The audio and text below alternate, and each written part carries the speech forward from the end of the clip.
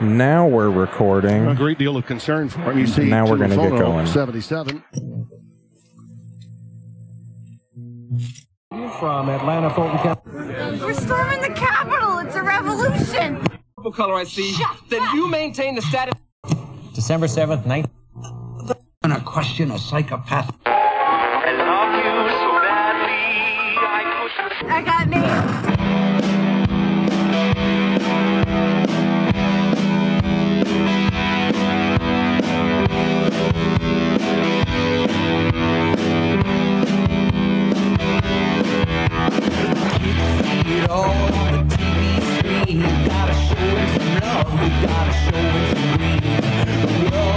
Crazy and it's so obscene. You gotta know where to hide in the big machine.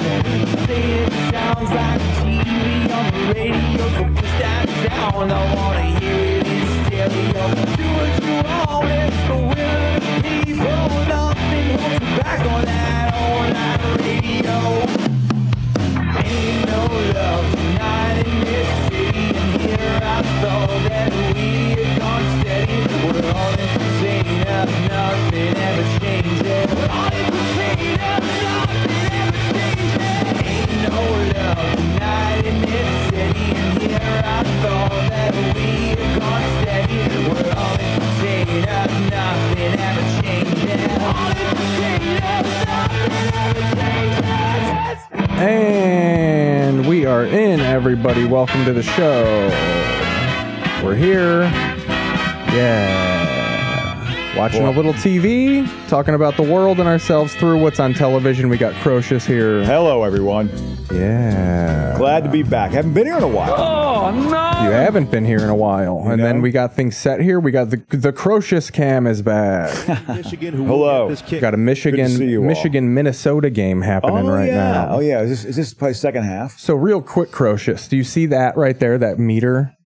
Not really. You don't have to see the exact. Yeah, I see that. Yeah. I need you in the red when you're talking. Okay, yeah. I mean, you can right when you're whispering, you can get into the yellow. Yeah, but like that's when just your dramatic things. You see, look, you see how when I do it, it can get down there. Yes, like that's. But in general, I need you in the red. Okay, absolutely. I hear you, man. I hear you.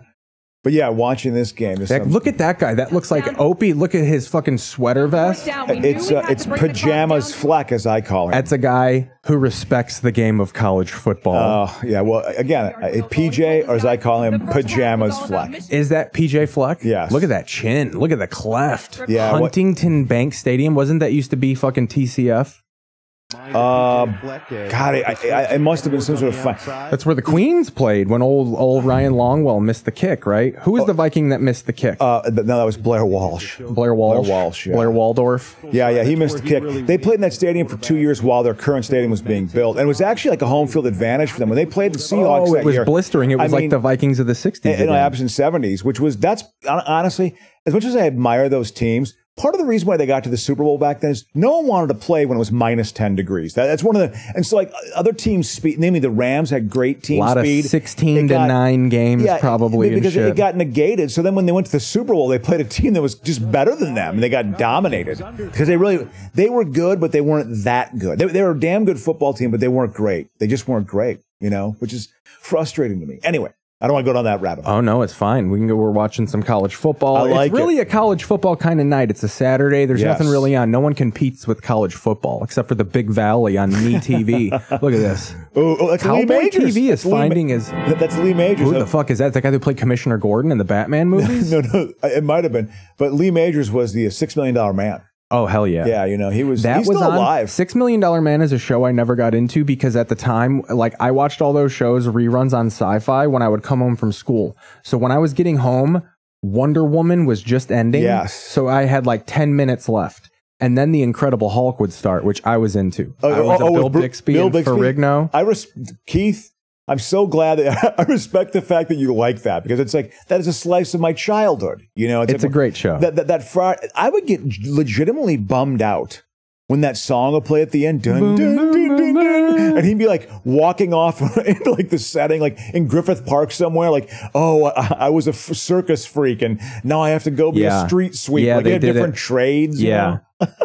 I didn't realize that probably was all just filmed around Los Angeles. Absolutely. Do you know who it was? It was between Lou Ferrigno and Arnold Schwarzenegger to be the Incredible Hulk, which makes total sense. Shit. Makes total sense. I mean, at that point, they were kind of on the same level.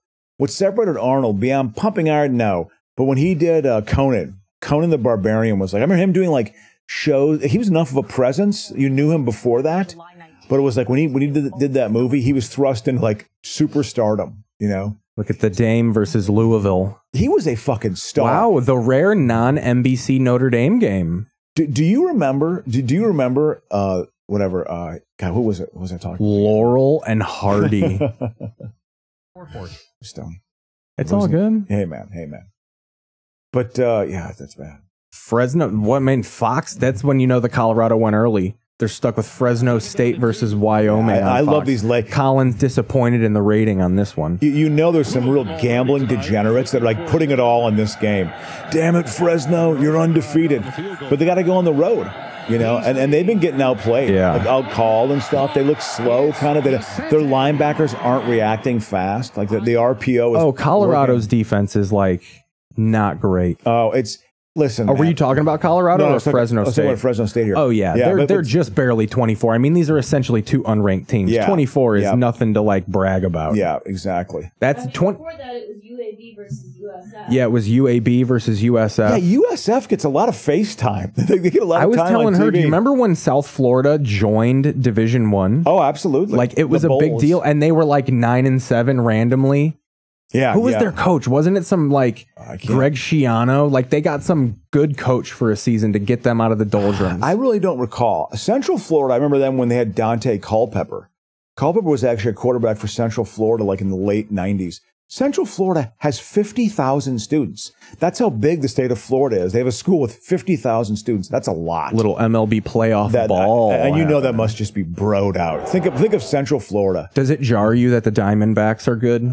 No, not really. Do you still see them as like an expansion team, or are they enough of the MLB, or do you just not pay attention to baseball enough? I just don't pay attention anymore, man. I used to really pay attention. I used to know about it, Keith. Dude, traffic was a bitch on the way home because of this game. Yeah, I believe it. Was a little woozy. I sat out the rest of that game and the second game. Because he's a Mexican. My name is Bob Costas. I hate cancel culture. It's not... Yeah, Bob Costas? Is he? You know what he thinks? What does he think? He thinks there's only two genders. And one of them shouldn't be allowed to play the other sport. Bob Costas is a big no trans athletes guy. Why are you dying on that hill? No trans athletes guy. Why are you choosing He was on that as Bill your hill? Ma's podcast. I'm going to go in Bill Ma's basement. And we're going to talk about how we hate trans people. You know, Mars lost respect in my eyes the last year. What I didn't like about him is the strike. And he was gonna just start doing the show again, you know. But then the strike ended, which I am happy. We were talking about Jed Hirsch before the show. They're showing resurgence again. It is, yeah.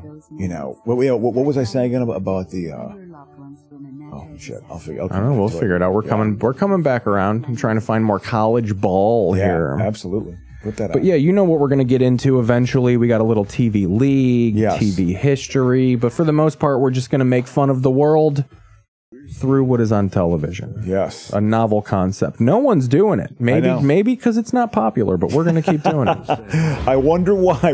What have we done to just make it? Yeah, I don't know. It's helping with stand-up. You know what's weird about shows like this is like it takes a chat.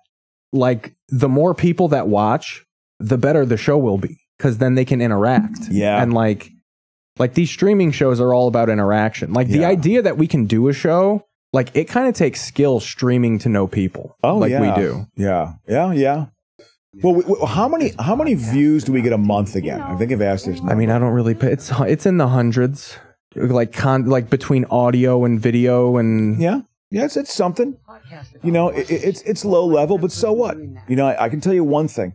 It has still kept the performer muscle exercised for me because I've been getting booked at Flappers. Oh, look at you, King of LA over here. For people, Flappers is in a mall. Oh no! It is it's not the high class club, but you know something. It's stage time, and I need to get up on stage. So they got a room called the Yoo-Hoo room that looks like it's got all of the discarded items in there, and you look around the room and you're just like, by the rights, how bizarre. I do well. I did well there in August. I did well there in September. But you're only given 5 minutes. I got to get up for 8, 10, 12 minutes. Look at that. True TV throwing a little playoff. Why are they showing it on 2 channels? Oh, my boy hit a home run. 5-0 D-backs. Wow. Every Kershaw's getting bombed. I mean, he's an old fucking vet at this point. Look at that keel over. That's a disappointing. He missed college football for this. That was his quote earlier because this is like his 4th consecutive start. Ooh. And he's like, it really fucks up my college football. Really? Because I think he's used to like having the weekends off, just where he's at in the rotation. Yeah. Well, this is the top of the first. Oh my God. Dude. There's nobody out. Yeah, but here's the thing about baseball now. 5 runs is not a lot. Jesus that's Christ. 1 inning. The Dodgers can immediately come back. Wow. Hey, who's to tell these deep? Score 14. Yeah, 10 runs is not unheard of now. God. How do you feel about that? I don't like it. The bases are bigger. We had a 70-40 guy. 40 home runs, 70 stolen bases. First in MLB history. I do like the fact that they actually put it on a timer, the pitch count on the timer. I think that probably makes the game a little bit faster. We watched Roadhouse on the show, but never a Roadhouse romance. But again, has that clock worked? The pitch clock? Has that worked? Oh, yeah. Has it made it go? Games are about 30 minutes shorter on average. Yeah, that's an improvement. Honestly, that's not that much time saved. But I mean, when games from 3 hours to 2.5 is a big difference. I would agree. I think it's and what's helped is no throwbacks. Like the pitcher can't throw the ball. Like even pitch clock aside, I think there's a cap. Like you can only throw back to the bag to like hold the runner. You like can only 3 do it times. Like you can do it like once in at bat. Okay. And there's no shift anymore. You can't shift your infielders. It's interesting how they adjusted to the analytics of it all. Yeah. Well, it was boring. Just because some guy's a pull hitter, you're going to put the entire team in right field. No, I know. I know. You're ruining entertainment for people. Absolutely. Wasn't that way when nobody. That's the difference, I think, in generations. Your generation found defensive showcases entertaining. Oh, yeah. And now it's just like, what a boring ass fucking CTE fest. Well, what do you mean specifically when you say that? Scoring points is exciting. No one wants to see someone fucking go back and forth not scoring. Yeah, it is, but there's a tightness to it, man. There's a tension to it. Yeah, a 0 pointsness to it. I went back and watched some old A's games from the late 80s. I watched a game that I was at, Game 3 of the 1988 American League Championship Look Series. at that guy. And the A's got down 5-1 in the 3rd inning, but they hit 4 home runs. Ron Hasse hit a home run. I was at that game. Oh, Ron Hasse. When I was 19 years old. Ron Hasse sounds like a guy that used to yell at you for going in his yard to get the ball. No, Ron Hasse, he also played for the White Sox, too. That's how with Dick Allen? No, with La Russa as the manager. La Russa brought some guys over from the White Sox that played for the A's. Harold Baines was a guy that he liked. He knew Baines was a good player. Did Baines play for the A's? He was a lifelong Sox, right? He didn't play for the A's, No, right? he played for the A's. He got traded to the Rangers. Because Baines played for the Sox when I was a child. Oh, yeah. No, he was their best player. And I think he played for him until 87, I want to say. I mean, like Mark Vanna, I think Harold Baines that was his favorite baseball player. He was a very good player. Consistent hitter. Absolutely. Have you heard the rumors that Lincoln Riley might get a college job? What fucking job is open? What big job is open? They put him in the fucking uniform. I'm spacing on it. Wait, so the guy was the coach of USC? No, I mean Urban Meyer. Urban Meyer. Okay. Yeah. Well, I wouldn't be surprised. What job is open? He's right such now? a scumbag. I do not like Urban Meyer. Yeah, I do not like him. He's that's fine if you're gonna be the abusive coach, but he's also sanctimonious. You're a weaselly old man. He's so reverend about it. Oh well, his first name was Urban, for crying out loud. I mean, it's there's deep kind of bad side. Oh, Michigan State, because Mel Tucker's out. Oh, they were really? claiming the Michigan State's going to go after Urban Meyer. Well, he might want to throw his hat back in the ring. He could be successful there. Because I know Michigan State fans, I wonder if they would draw the line.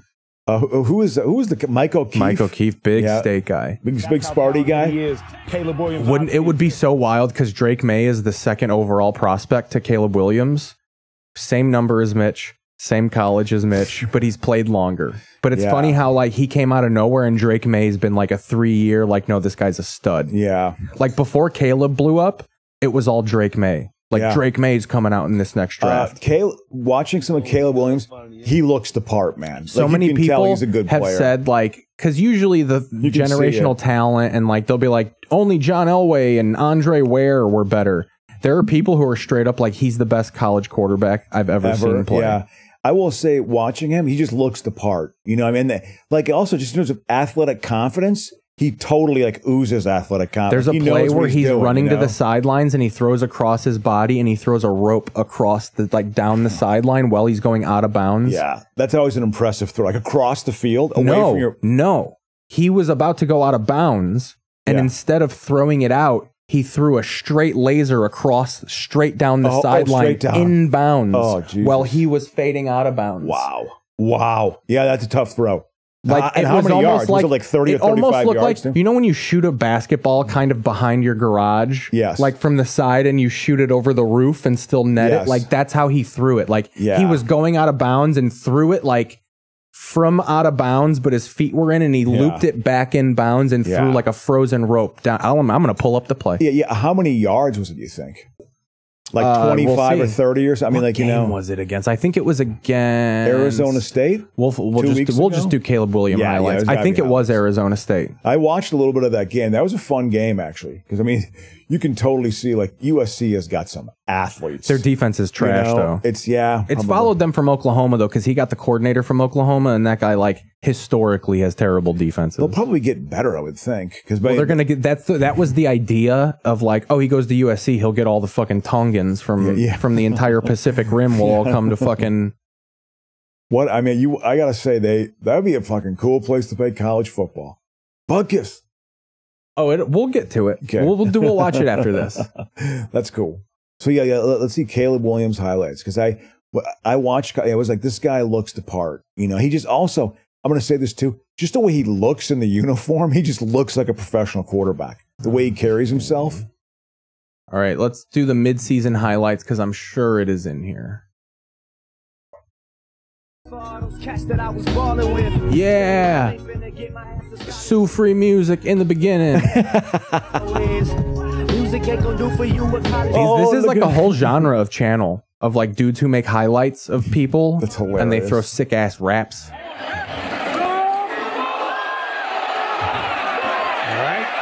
Let me go forward a little. I actually like it when a play like that happens. I think it might be one of these. Yeah, I think it was the Stanford game. Watch, this is it. I think. No, that's a good one. That's still a very good throw. That's a good one too. That's still a very good throw. I think it was against these fuckers. Comes back. Boy, that head is on a swivel. It is really impressive. See, he can make. And now a touchdown throw to Brendan. He can make you miss. Yeah, and he's still got some size. People are saying he's Mahomes, but in college, like he's at Mahomes' level, but he just needs to go to the NFL. Yeah, well, he's got a comparable. Although is Mahomes like 6'4", 230? I think he's like 6'2" or 6'3". Yeah, because he's 6'1", 215, which. And when he fills out, he's going to be 6'2", like 230. You know what I mean? Like he's going to have some heft to him with still having athletic ability. Wow. I mean, he can throw passes like that and shit. You know what I mean? Here, I think this is the one. Dude, you see this is the one coming up. This is the one right here. Okay. We got to set this up. That was it. Oh, I'm going to cream my jeans. It's after this play. Yeah, look at that, man. You know what I mean? The Colorado one. Here, check this out. This is it. The one coming up. This is amazing. Jones leaks out. Williams trying to watch. Oh, good fake there. That's amazing. That really is. That's like... That was a huge play too, man. That was a good play. Like he kept it straight while he was fading out of bounds. He that's not throwing across the body, but it's like... Oh, it's a tough toss. That's harder than throwing across your body, because throwing across your body just means you're fucking heaving it. Yeah. That's like precision against nature. Yeah. Precision against nature. My new foot brand. Caleb Williams, a man who defeats physics. Yeah, some of these plays, I was watching these too. Like, there's some good plays. If the Bears are bad enough to draft him, I'll pack Justin Fields' house up. and move him out. Even if he played, because he's played great the last couple games. Absolutely. Absolutely. He's played fine. But I truly don't think the Bears are going to be bad enough to get Caleb. And I don't think the Panthers are either. I think the Bears are going to have like 2 top 5 picks, but not like 1 and 2. Yeah. Like there's just, I don't think that kind of luck can be where like you have the number 1 overall pick, you trade it, then the team you trade it to is the worst team in football the next year, and then you're the second worst team in football. Like the odds of that happening are fucking insane. Yeah. The fact is, they've actually played pretty well. They played well enough against the Donkeys. You know, I mean, they play, and they. I mean, that Chief game was a real bottoming out. You know what I mean? It was a bottoming out. And I think a lot of that was the Vikings, and like they definitely got outplayed. But I think a lot of that Chief game was once they got outplayed. And the coaching, it's really a coaching situation. They're the most penalized team in the league. Ugh. That's coaching. Yeah. They're like, and I think the lack of vision and coaching made Fields get all scrambled mentally. Yeah. Of like, I got all these coaches telling me to do shit. I know it's the wrong thing to do. Like, it's. Well, what I've heard is they finally have just basically last couple of games said, okay, just go out and make plays. They opened up the playbook. Yeah. Like they finally just said, like, all right, we're going to let you do everything. Yeah. We're not going to limit you in any sort of way. Well, I mean, so far so good. You know, I mean, that was basically a game of it. I mean, they were going to win that game because I mean, the Redskins were coming, or the Commandos were coming off of an overtime game against the Eagles. A tough game like that, they were dead. They played an entire extra quarter of football. You know. Speaking of that, you want to go over some football ratings before we go into this because we'll touch on a quick TV league something real quick. Sure, absolutely. Mick Tingelhoff, former as we know, until February, Sunday is going to be the day that creates the top 5. But it's always fun to look at until Sunday what was number 1. And it's usually Monday Night Football. Like, let's look at this Monday. Not even Sunday night? Sunday night is Sunday. Like, it's not the here's how we, like, the TV week starts on Monday. Oh, okay. So Sunday is the last day of television. Okay. So the previous Sunday is not a part of that week. Exactly. That makes sense. So Sunday Night Football is eventually going to be number 1 or 2. But right now, it's Monday Night Football. Exactly. How many people get to watch it? Like 6 million? Well, right now, because of the strike, they're putting it on ABC. But once the shows start, once TV starts, it'll be back on ESPN exclusively. What were they? Funny thing about the strikes, Matthew McConaughey was at the UT game, and he was like, honestly, the strike couldn't have come at a better time. I needed a vacation.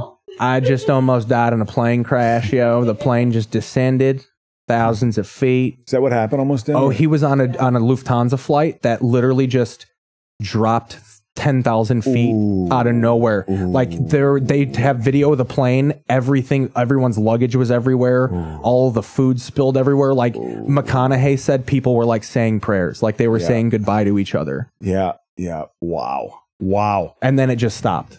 And Did they get an explanation? They got like pushed into a downburst, I think. Well, a lot of those micro bursts happen up in the sky. That one, remember in Love Field? Yeah. There was one in Dallas in '85 that they got one close to ground and it just disintegrated the plane. You know, it shot. So 8.25 million people watched Monday Night Football. That's a lot. And that created a nice little roll-in for Monday's Voice episode with 6 million.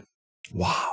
Let's look at Tuesday, because Tuesday has more, because America's Got Talent is over. So now The Voice is capitalizing. Niall Horan back doing things. Niall Horan. Neil. How the fucking English say Neil. Niall. The fuck is that? Another 6.57. So back-to-back 6 millions. That's impressive. Yeah. Because that 6 million I thought was off the back of Monday Night Football. But then on the next night, that same 6 million returns. Yeah. No, good. Because then it drops off back to 4. The next highest show, number 2 on Tuesday, was Dancing with the Stars, which shows you England's power. Because let's look at the Barbs here. The Barbs. Hey, show me the Barbs. God damn it. What happened? Niall. Niall, not Neil. All right. So the Barbs are what England calls their TV ratings. The Barbs? Yeah. It's so fucking British. Oh, it's like the British audience rating base or whatever the fuck. I believe it. Absolutely. Well, they got 60 million people in that country. So their version of Dancing with the Stars is called Strictly Come Dancing. Strictly Come Dancing. This is a strict And the dancing. dude from that show, the sassy old man, Strictly. the sassy old man just died. Ooh. So they're like really? mourning him. Okay. So we had Strictly Come Dancing at 8.44 million people in Wow. England. It's a huge show. That's massive. Dude, if you extrapolate that out here, that'd be like 25 million people or 30 million Antiques people. Roadshow popping a 4 mil. They like that in England too? Yeah. I didn't know that started out in England. Well, it makes sense. Like, ooh, I got an old antique from the time when I was in Stratford and Avon. An encrusted wartime bond, a war bond. It says here, you see, Queen Victoria was still, there was a shadow cast by her still, even though she had been for 20 years. I have a tuft of her pubic hair. Yeah, and then so I went to, you did appraised. I thought it was 150 quid, but I was wrong. Survivor pulling 4 million. It was 750 pounds. So as of right now, we got a nice little competition going on for second and third place, because obviously Monday Night Football has that 9 million, and then The Voice, those 2 nights of The Voice are 2 and 3. But then we got a nice 4 million battle happening here between Survivor and let's see what else here. The Golden Bachelor, which is the Bachelor for the olds, that's clipping 4. So Like so far, 50s and every day 60s. this week, the top show has clipped 4 million people, which shows you people are dying. It's people's instinctual feeling that they know TV is back. Yeah. But none of the shows they're probably popping it on being like, what the fuck is all this reality shit? Yeah. Like there's probably people so disconnected like from their not work life that they don't know the strike is going on. Yeah. And they're turning on all these shows like, why the fuck do I got to watch Survivor? Yeah. Yeah. Absolutely. No, good point. Good point. Big news event this week. Big Strike news is event. It's done, but the actor strike is still going on. Yep. So you can continue writing, but you ain't casting dick. No, exactly. Things aren't going to go into production, but the good thing is I think meetings are going to be happening on the writing side. I think that there's Friday actually some... is going back to I'm sorry to interrupt you. Okay. Friday's going back to a pathetic night of television. Shark Tank led the roost at 3.47 million people. Oof. Friday is going for a little bit. The tail end of the 2008-9 into the 10s. Friday became like when cable popped off. Friday became like kind of a little hot night. Really? Because like cool people, like that was like, I feel like there became an era where it was like people don't necessarily go out Friday night, like in not like in LA and New York, yeah, but like I feel like they put Friday Night Lights on a Friday night and it did well, but now I think it's back to like people ain't doing dick on Friday. Well, but I go out. Well, and I think that's a result of just you're pelting them with so much content throughout the week. Yeah. That like, dude, they really like let me relax Friday, Saturday, and Sunday's football. Yes, exactly. So, I think there's going to be a demand, pent up demand for potentially new content. I think it's good. I'll be honest with you, Keith. I feel poised. You feel poised? Yeah. That we went through a bunch of the list of people, and we're gonna fan it out and see what happens. But that was the TV League update. Yeah. And no, absolutely. And then I'm doing a solo show Monday. Unless you want to join, I'm off.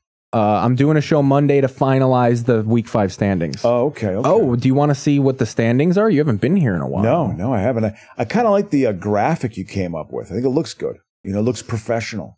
Trying to put your back into it a little bit. You can do it. Put your back in. So, do you remember that song? Absolutely. What?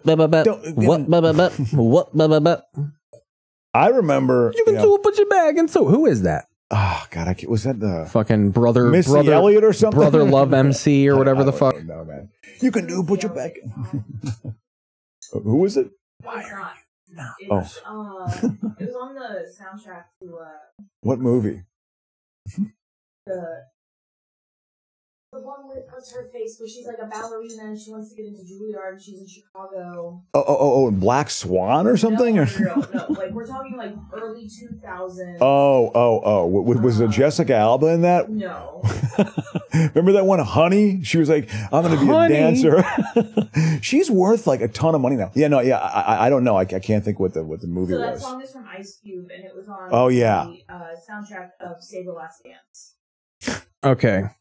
When did that come There out? you go. 2002? Yeah. Jesus. Yeah. I got to admit, I've been watching like Roper and Ebert and stuff from like 02, 03. The movies, it was like, oh yeah, I saw that one. About a Boy. I went on a bad About a Boy's date. good. That's the guy who did that's the guy who did fucking Love Actually. Oh yeah, yeah. Hugh Grant was Richard decent in it. Curtis. Yeah. 4 Weddings and a Funeral, which he didn't direct, he wrote though. Yeah, absolutely. I remember those being big. So what I had to do with the TV league is, Yes. you know, the Flix Patrol site that we get the popularity. Yes. They charge now $50 a month for the weekly numbers, which means that they were so accurate that someone probably hit them up and was like, you can't give this away for free. Wow. So you can get the daily numbers for free, but I'm not adding up fucking daily fucking numbers. That's too much math. Yeah. Too much of my time. So we're only 4 weeks into the league. So I went back and I just took away the streaming shows and I added them back based on Nielsen streaming, based on Nielsen watch minutes. Okay. And then what I did to make it more spicy, instead of just having the NFL dominate as one thing, I split up the shows because they're separate shows. So like Sunday Night Football is its own show. Monday night, the OT, Football Night in America. NFL on Fox, NFL on CBS. Because a lot of times what hits the number one spot is the overrun, which means the late game goes into prime time and like 20 million people will watch primetime television and then they flip over to Sunday Night Football. What has been the highest rated of all those? Like NFL Sunday Night Football is the highest, but right now Suits is number one at 250 points. Then at 225, it's what is it? No, Suits. 215 is Sunday Night Football. Then Bluey is number 3, children's television show Bluey, which you're gonna hate this. I found out the show is blue and yellow because dogs see those colors, so dogs can watch the cartoon. Oh my God! And there's people who TikTok videos of their dogs watching Bluey. Like, he likes the plot. He really likes this character. He wags his tail when this guy comes and he growls when this character comes. He really likes the show. God. Well, you know, whatever. NFL on Fox, number 4 at 115 points. Ugh. But a nice little gap, 115 points, and Bluey's at 172. So the NFL on Fox overrun has to score some points this Sunday, or Bluey is gonna fucking. I bet you it does. You want to know why? They got that Cowboy Niner game, and then they're pushing that game. It's a big game. And I'm not going to reveal the streaming yet because those are finalized, and I don't want to spoil it. That's for Monday's show. Yeah. And then we have the Lincoln Lawyer at 5. Lincoln Liar. It's a Netflix television show. Football Night in America at number 6. Monday Night Football at 7. Grey's Anatomy at number 8. But watch Grey's Anatomy. You watch Shondaland because the NFL's dominating until February, and then February till June. That's Grey's Anatomy's time, and that's NCIS's time. Yep. To get their places back. And because of the strike, they're showing Yellowstone on national television this year. Yeah. From season 1 on. Wow. So that could be a new, and it's on Sunday. So they're catching that NFL wave of the 20 million people watching. They've been, dude, Yellowstone's been getting 8-9 million people watching. Wow. On CBS? Yeah. It hasn't hit the league yet because the OT and the Football Night in America and a British show like Strictly Come scored some points last week. Strictly Come. Strictly Come. That's what they call it. It's Strictly Come, I say. No, but the fact that the word strictly is the adjective it starts, or strictly, I guess, is an adverb, maybe. You know, but it is. What verb is it modifying? You know. Yeah, Strictly Come is in last place, 30 points. Guess come the adjective. So strictly, you must be strict. God. NCIS, The Witcher, Ahsoka, which is a Star Wars show, Coronation Street, The OT, which is Fox's NFL, and Strictly Come Dancing are all tied for the final spot, 17 through 22. Yeah.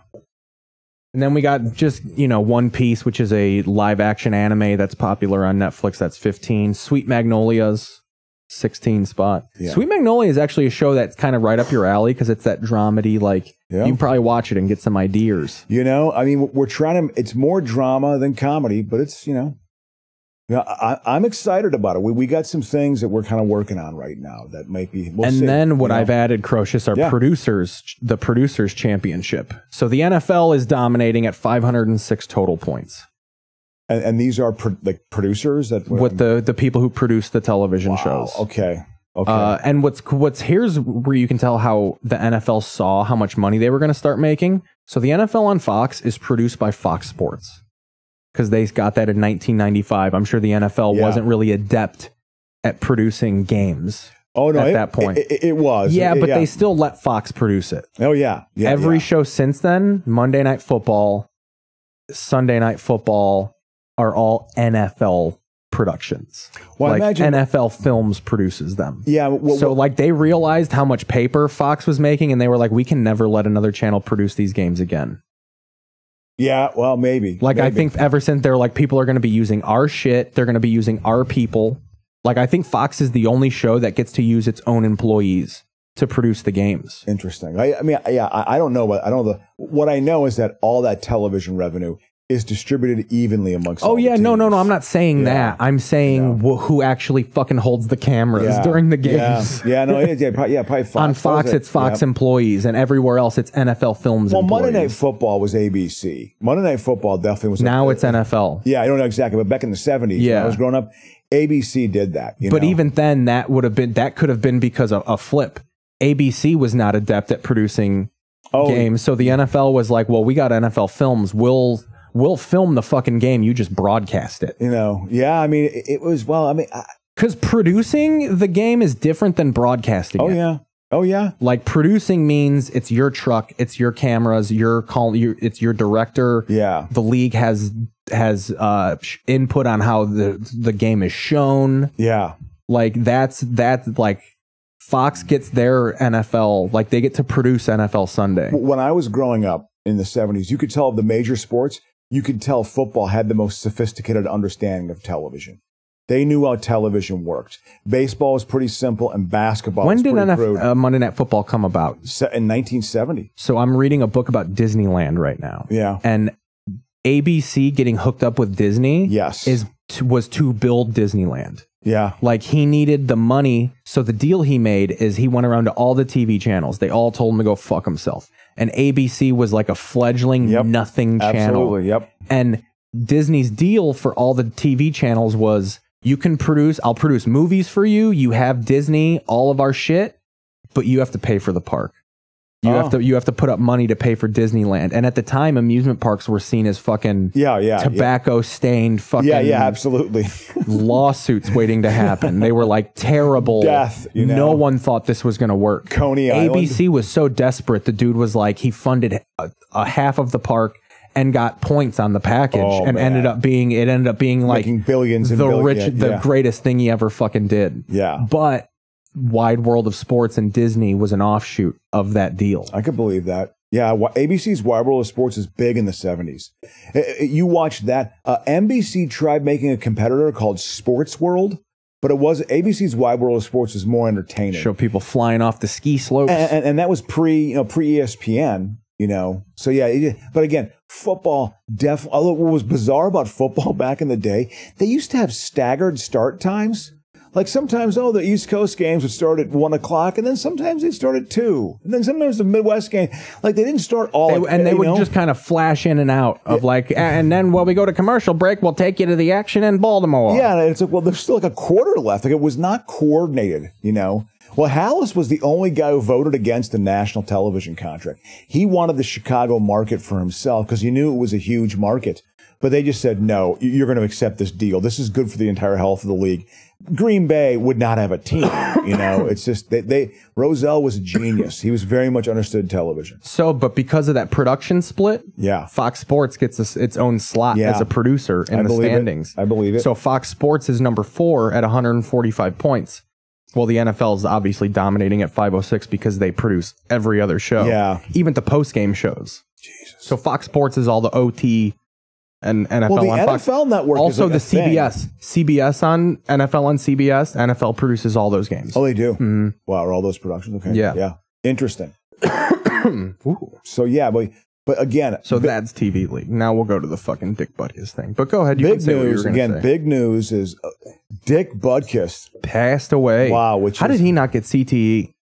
He was a very lucid man the whole way. At the end, absolutely. Although I think his legs, like his knees and stuff. Oh, they talk about it. I think they just fell apart. This is beautiful. Wasn't Wayne Newton. So what we're watching right now in honor of Butkus and Halloween and just being wild. 1985 or 6. Yes. Oh, I'm wavering because of that hit. Oh my God. Let me get a good cough in. I understand. Good job. There you go, buddy. Now you feel I needed that. Absolutely. So they did a Halloween special about Dick Butkus because of the monsters of the Midway. Absolutely. Well, in 85, the Bears were... They were dominating. They were the Bears. They were listen, they were the most charismatic team of the mid... It wasn't the Niners and the Giants. It was the Bears in the mid-80s. It really was. This thing I hated them. If you watch this show, you've seen Crocious lampoon NFL films. It's part of my act. I do it at Flappers. I'm booked, on October 27th, and I'll do it again, So this 18 minutes encapsulates, and we're going to watch all 18 minutes and 54 seconds of it. Absolutely.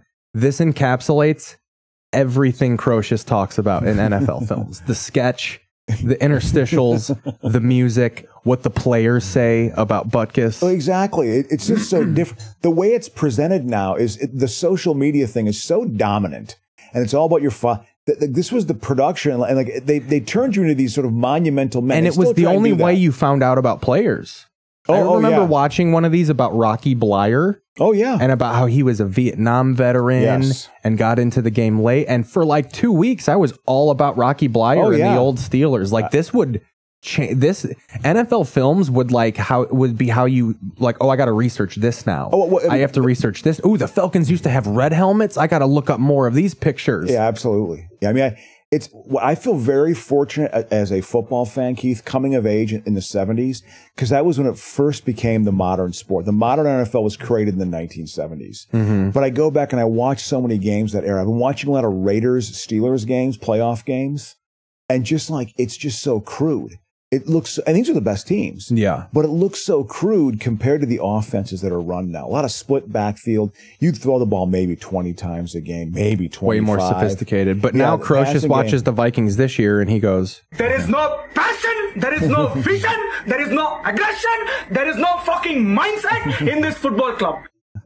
Yeah, I was upset when they lost the Chargers week 3. I'm glad they beat the Panthers, though, because we got their picks. So yeah, it is also, oh my God, they're sitting pretty at the bottom of that division, the Vikings and the Bears. Who knew? I think, the Vikings, they can win this week, but they make too many mistakes, man. They turn the ball over too much, man. They're -8 on turnovers, man. They have been awful. They have had a turnover at the goal line every game. All 4 games, they've had a turnover at the opposing goal line. 3 interceptions and 1 fumble. And at the most inopportune time. At the end of the game against the Chargers. That's what bad teams do. So I understand. They're not that good. I understand it's a game in hand, but I'm about to tell you a mind-blowing stat. Kirk Cousins and Justin Fields co-lead the NFL in touchdown passes. Yeah, but I don't... And it's just because Mahomes is slightly down right now. Because why? Because he has shitty receivers. Because Matt Nagy is their offensive coordinator. No, they have a rotten receiving core. Their receiving core it's because Matt Nagy's calling plays for him. That's another thing. It's not Eric Bieniemy anymore. It's Matt Nagy. Yeah, the Vikings can win that game, but if they win that game, they'll lose to the Bears. So listen to this. Right off the bat, my jaw dropped. Took me to a Halloween carnival, and there a gnarled old gypsy crone recited an incantation to me. A gnarled old gypsy crone. Let's hear that again. That's amazing there writing. A gnarled old gypsy crone recited an incantation to me that's stayed with me these many, many years. And Harry, it goes something like this. Here we go. When 'tis full moon night on All Hallows Feast, the time has come. They paid for fucking Thriller, dog. No, that's not that. It's a Thriller knockoff. Really? Bring your weapons. That ain't Thriller. They didn't pay for that. They weren't gonna. That was gonna be expensive. Rip off your lip. Yeah, Michael Jackson was the most famous baseline. person on the planet at this point. time. At this point, he was the most famous person on the planet. Still black. Yeah. Oh, yeah. He was still like normal. I don't know. He probably wasn't. I imagine he had demons he was working with. That he was. And carry you can tell it's supposed to be like Thriller. The Thriller video. Keep the werewolf. It was a movie. It was a movie premiere when it came out in 1983. So they're trying to tap into this. Does some mummy come out from behind them? A hand reaches up. They're in front of a green screen. I think Sid Hams Johnson is trying to get your attention. Harry, the swamp gas is starting to get to us. I think we better go up to that house on the hill we passed, and you can introduce the Dick Butkus piece from... That sounds good to me. Bizarre gag.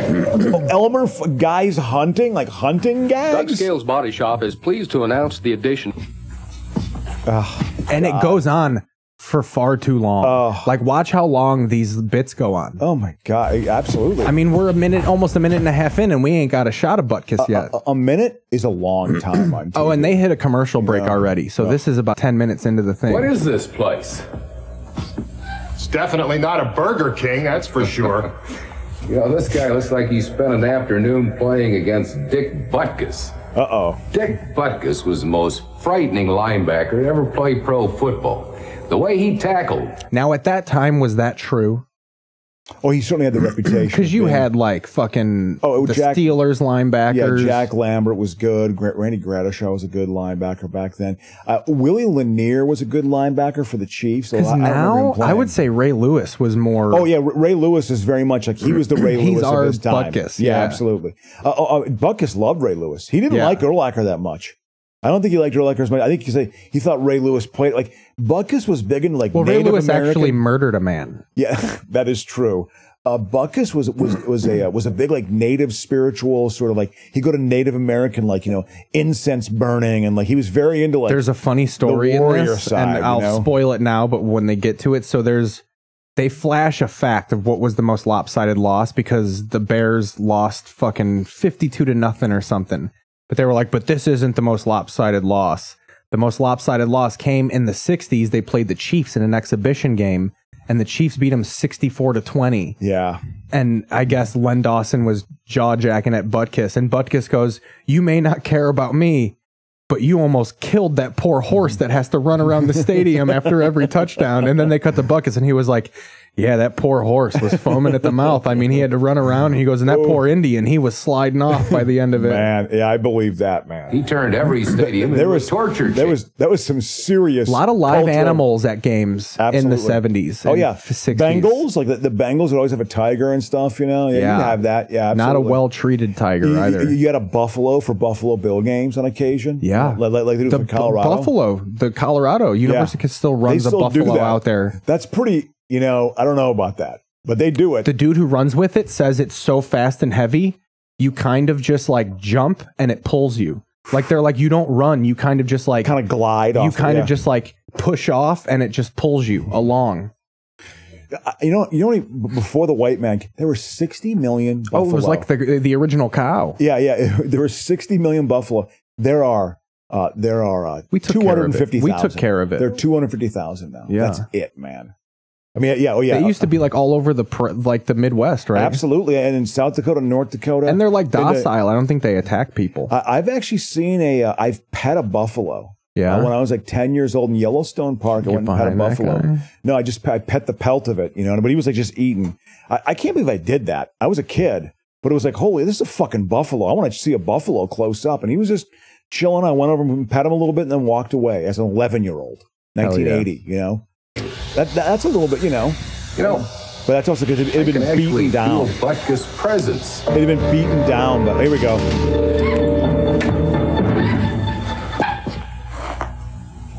When that guy told them that they could put a graphic through it, I'll just make it opaque. What they really needed was an exorcist. So I guess what you're trying to say, Harry, is Dick Butkus was pretty scary. It's Harry Callis and fucking Steve Sabo. Wasn't Harry Callis the Phillies announcer? Oh yeah, and he died like in the booth. Well, Harry Callis, he and John Facenda is the great voice, but Callis is definitely my memories too. Here we go. I looked to the left and started calling a signal, and looked to the right and started calling the rest of the signal, and I looked. That's a big head for a quarterback. Yeah, Pastorini. He posed in Playgirl.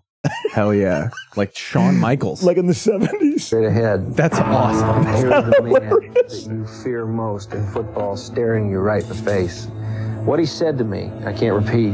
The censors would have a ball. And immediately my voice kind of quivered and started cracking. Because I was gay. Is this Ray Mansfield? Oh yeah, if he was a center for he was the greatest Mike Webster that ever played football. I don't know how good a football player was. He scared the hell out of people.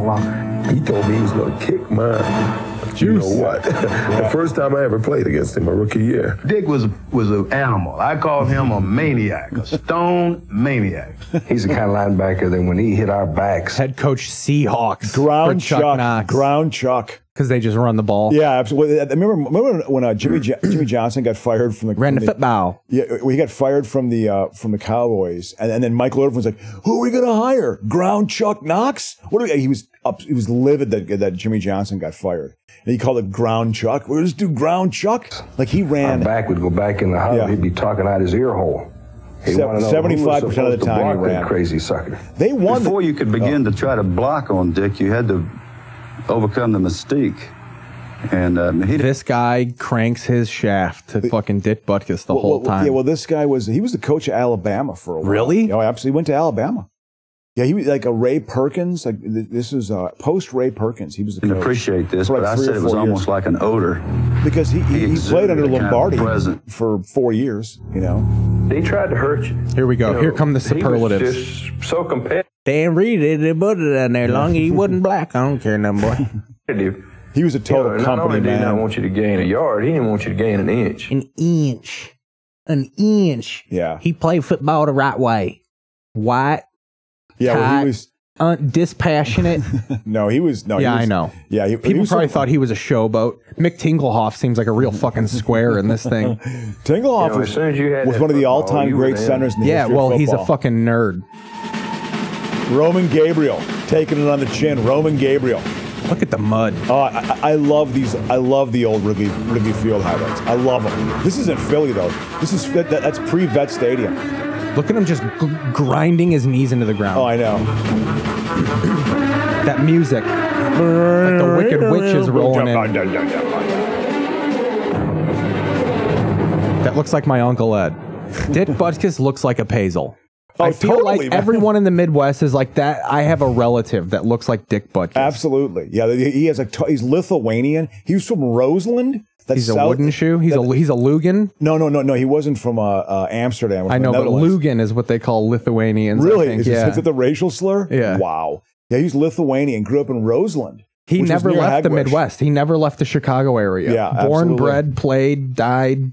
Yeah. Well, but he also had a Hollywood career. I remember him being in Gus the Kicking Mule.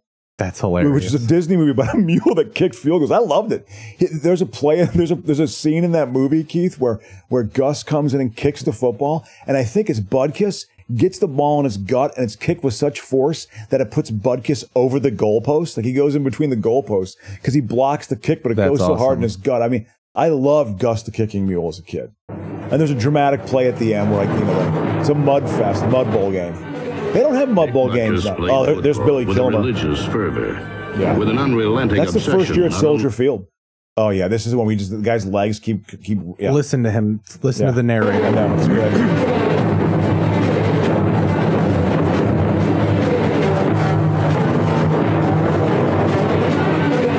Dick Butkus played football with a religious fervor, with an unrelenting obsession not only to excel, but to dominate and demoralize. Oh, Bam Bam Brown. Dick was not satisfied. That's Clint Jones. Was just an ordinary tackle. He used to be coach. He went to Temple. He coached the Bears. He was a special teams coach. I'm a Southern Jew. Yeah. They're rare. There's a few out there. For Dick Butkus, football was never a game, but a street fight. A place for the all-out, Steelers were no-holds-barred terrible back warfare. then. Terrible. The Browns were the class, actually. Browns were a very good team. Oh, yeah. I mean, it was ultimately the Packers. Was that kid that eventually died, Ernie No, Davis? he didn't even make it to the team. He didn't even play a game? No. He lembiased? Yeah, he died. He had blood cancer, didn't he? Yeah. He had absolutely had leukemia.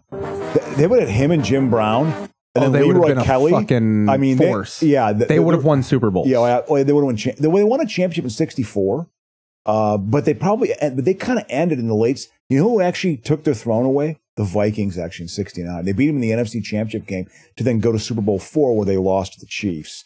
But about till '71, the Browns were a very good team. The Colts also beat Cleveland in the title game to go to the Super Bowl. Oh yeah, I believe that. Yeah, absolutely. Cleveland was definitely like they weren't as. It was ultimately the Pack, but they won one championship. I read at they the lost time in that's why the season 5. Colts were such heavy favorites because they rolled Cleveland. Yeah. And Cleveland was like the favorite to go to the Super Bowl. Absolutely. They were deemed a good team. Absolutely. They're well coached. He was an animal, and he was a well-conditioned animal, and every time he hit you, he tried to put you in the cemetery, not the hospital. He was not a homosexual. Yeah, this is also, he ran like a 5.3 40. You know what I mean? The Paisel men jerked their crank to that noise. They would make us all not talk. Listen to them hit each other.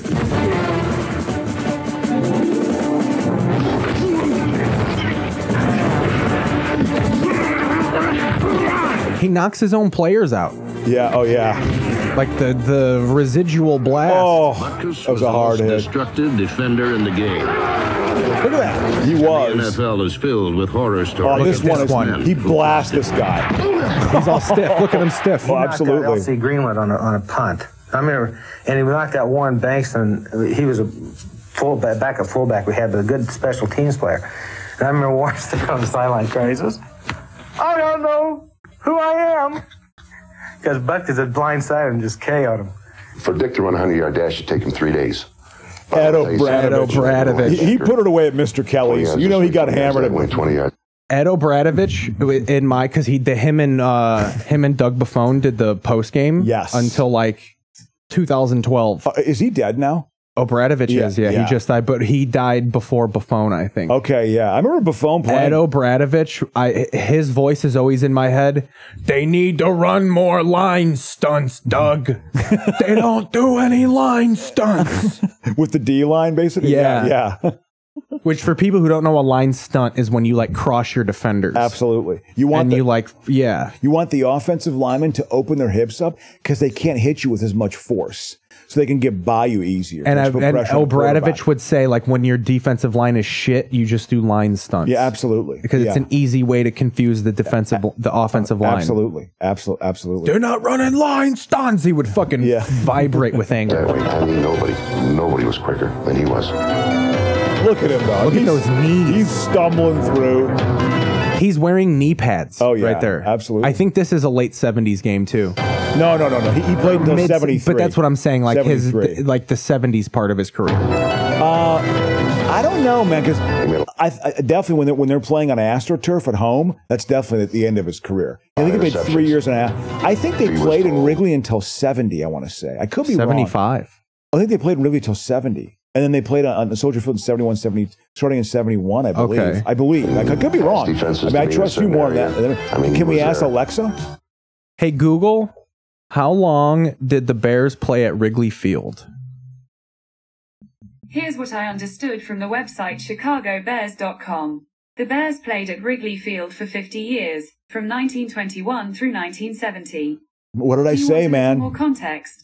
What did I say? No. I tell you, I can still pull it, buddy. I can still pull obscure facts. Hey, leave your penis out of this. You know what I'm saying? No! Yeah, so ooh, jeez. I will leave my... Great hands. The man was unbelievable. His whole damn life was football. Forget about it. That's the lick. The lick of the upper lip is just the most buffoonish thing. Look at this. His whole damn life. Look at that lick. Football. Forget about it. Yeah. He was licking snot off that lip. Yeah, exactly. Wasn't going to the local bar and pounding your chest, I'm the greatest. It was the opposite. He was very down on himself. Yeah. He would stare in a mirror every night and squeeze broken glass into his hand. No. I mean, I think that he probably was like this quiet, like this is just my role in this world. No, like he was very like. He gets into he kind of breaks the myth about him being a mean guy. I'm really not the tough macho guy that was only during the game, and no matter how hard you try to explain that, sure you were, so. He's basically a pain in the ass. Again, I know him, and he's got a personality like a fried lobster. It was horrifying playing against him because he can intimidate literally an entire offensive team, and I mean good teams. I mean good teams. Yeah, Gee, coach, he's scurrying me. These early. When I was a kid, 1978, that was the first year the Falcons made the playoffs. They had 12 years of not making the playoffs. I liked the Falcons in the late 70s. That 80 Falcons team was good. Junior Miller was a good tight end. Alfred Jenkins. They had a couple of Alfreds. And Steve Bartkowski in 80 and 81 had the best years of his career. I think Bartkowski might have had 28 or 30 touchdown passes in 80, which is a lot for that era. Hang on, I got to Oh, for that era, man, I mean, you threw 30 touchdown passes like in 1980, you had a big year. If you threw like 22, 23, you were a decent quarterback. You were enough of a threat. But if you got over 30 back then, you had gaudy stats, you know.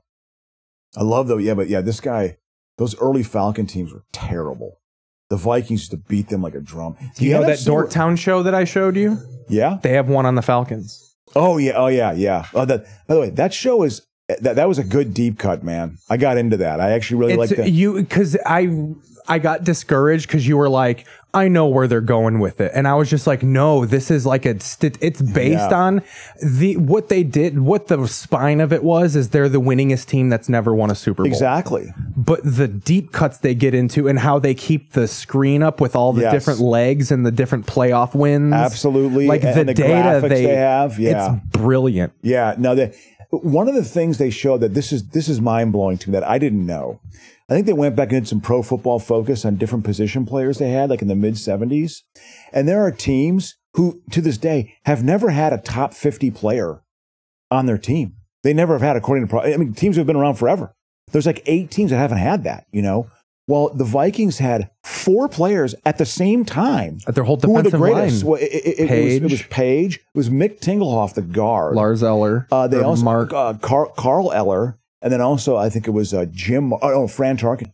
Tarkenton was the best quarterback ever. He was the Mahomes of the time. Yeah, absolutely. He was totally. They went to the Super Bowl 3 or 4 years. I got. And the fact that they couldn't win I a Super liked Bowl? the idea that in the 60s, Tarkenton was like, no, let me throw the ball. The coach they had was very stern, like quarterbacks don't run. Norm Van they don't Brocklin, move around. He said Norm Van Brocklin almost made him quit football because he was such an asshole.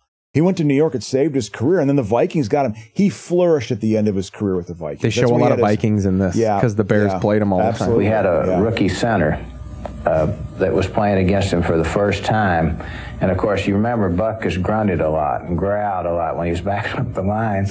And we sent this rookie center in to play for us. And the first time he came off, his eyes were about that little like laugh this. he just had is him laughing hysterically. I'm just a stern Texan.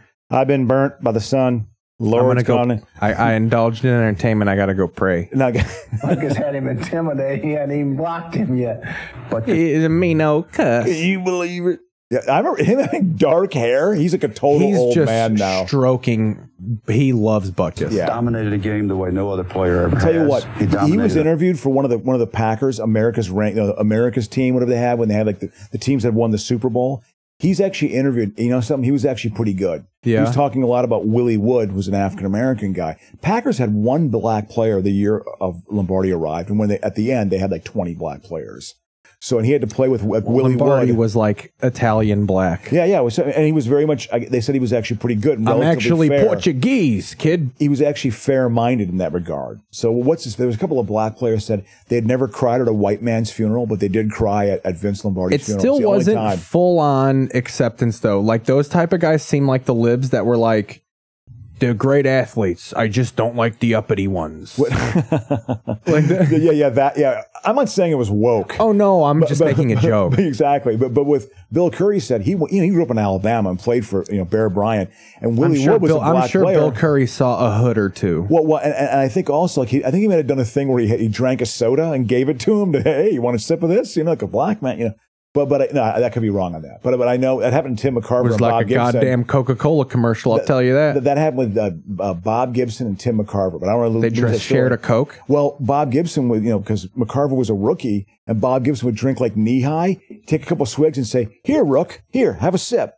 Because he was a black guy. McCarver's old man was a Memphis police officer. What do you think his views on race were in 1960? My dad took the belt out. But with Bill Curry, he said, I guess there was a captain on the defense. Was it Willie Wood or something? He said, basically took him under his wing and said, listen, man, you got a chance of making this team being a contributor. And he said, like, that really inspired him, like a black guy saying that to him. Like, it's sort of like, changed his view on black folks. Like, Listen, they can be in a leadership role. When a man with quick twitch muscles compliments you, you take that shit to the bed, man. Hey, I have very few athletic triumphs in my life, Keith. Very few. I've got a few, though. Dude, you want to know my biggest athletic triumph? I want to know. So I'll tell mine afterwards. In my middle school, we didn't have sports. It was just it was a part of a racial thing. I don't think they wanted the black athletes to excel. Wow. And like it was also a poverty thing. They just didn't want to pay for sports. Yeah, they probably didn't have the money. So we had intramural sports. So after school we would play flag football. And I was quarterbacking one of the games, and my best friend was playing wide receiver, and the game was going back and forth, and I was kind of fucking firing lasers, dude. Good for you, man. Like, just really, I was good at leading the passer. My dad taught me how to lead the passer, like how to fit balls into windows, where like, just look at the route and just know where he's going to go and throw the ball. He would always say, throw the ball where he's going to be, not where he's at. Yeah, exactly. So I was great at that. And I remember it was, they had a clock and the clock was counting down, and I told them, like, I set the play. We were just like calling stick in the ground plays. Yeah. And then before the huddle broke, I pulled my best friend aside and I go, fuck that, dude. I go, run a fly and hit the back corner of the end zone, dude. I'm going to hit you up top. Like, I need you to stretch. He was like 6'4". Oh, yeah, yeah. I put a pass up, and he jumped up and got it, like the fucking 79 NFC title game, like like immaculate reception type shit. Like, I put it where only he can get it. Yeah. Last second come down, we won. It was so exciting. Like, for a year and a half, I thought, like, well, when I go to high school, I'm gonna play quarterback. Yeah. Like, it hyped me up to think, like, I got it. Like, I could fucking play quarterback, dog. Yeah. Then I realized you can't play quarterback and be 5'9.5". Well, yeah, exactly. Yeah, and you have to fucking work at it. Unless you're a sick athlete. You can play maybe in high school, you could, but you have to be a very good athlete. I know with for me, one of my talking about a compliment from an African American man. I think I've told this story before. I've boxed maybe for 4 or 5 years. I haven't boxed in about a year and a half now. But I boxed in Chicago for 3 years. And when I was boxing that, I mean, I didn't know how to throw a punch. I didn't know how to get my hips into it, the feet, the placement. I didn't know how to throw any punch. So it broke me down to the bare bones and working my way up. Well, my favorite thing, and I did twice a week for 3 years, I figured I probably threw 500,000 punches of jabs, 5 different punches, jabs, straight, right, all that. So all the 5 punches, the hooks, the uppercuts, you would just basically be told a number. 3, 2, 1. So you did 3, 2, 1. 5, 4, 1. And you do that. So you would just yell out numbers. So you got your combination of punches down, just throwing quick combinations. And then he got the flat gloves out. And this is after me doing it for about 2 years. So a black guy from the south side of Chicago who was a sparring partner with Floyd Mayweather. Sparred with Floyd Mayweather because he put the flat pads out, and I was punching I switched to the rosin. And I was punching it so hard. He took his hands off and said, "White boy, you punch hard." And when he said that, that was like getting a standing ovation because I was blasting punches and like combinations. Like, I mean, I was getting Tommy. They call it getting Tommy gun when you're hitting those fat pads. Like I was getting so fast with my hands. That's dope. So that's the only time I've had very few athletic triumphs, and that was one of them. So. That was what Bill Curry went through. When African American. I knew I was funny because black people would say I was crazy. You crazy? Yeah, good. That's good. That was always a massive compliment. Absolutely. You crazy? One time, a black guy tried to fight me, and he got like that like the chin. Yeah, exactly. Absolutely. And I made him laugh while we were chin to chin, and we were like friends every day after that. You're crazy. You're a crazy white boy. That's what he said.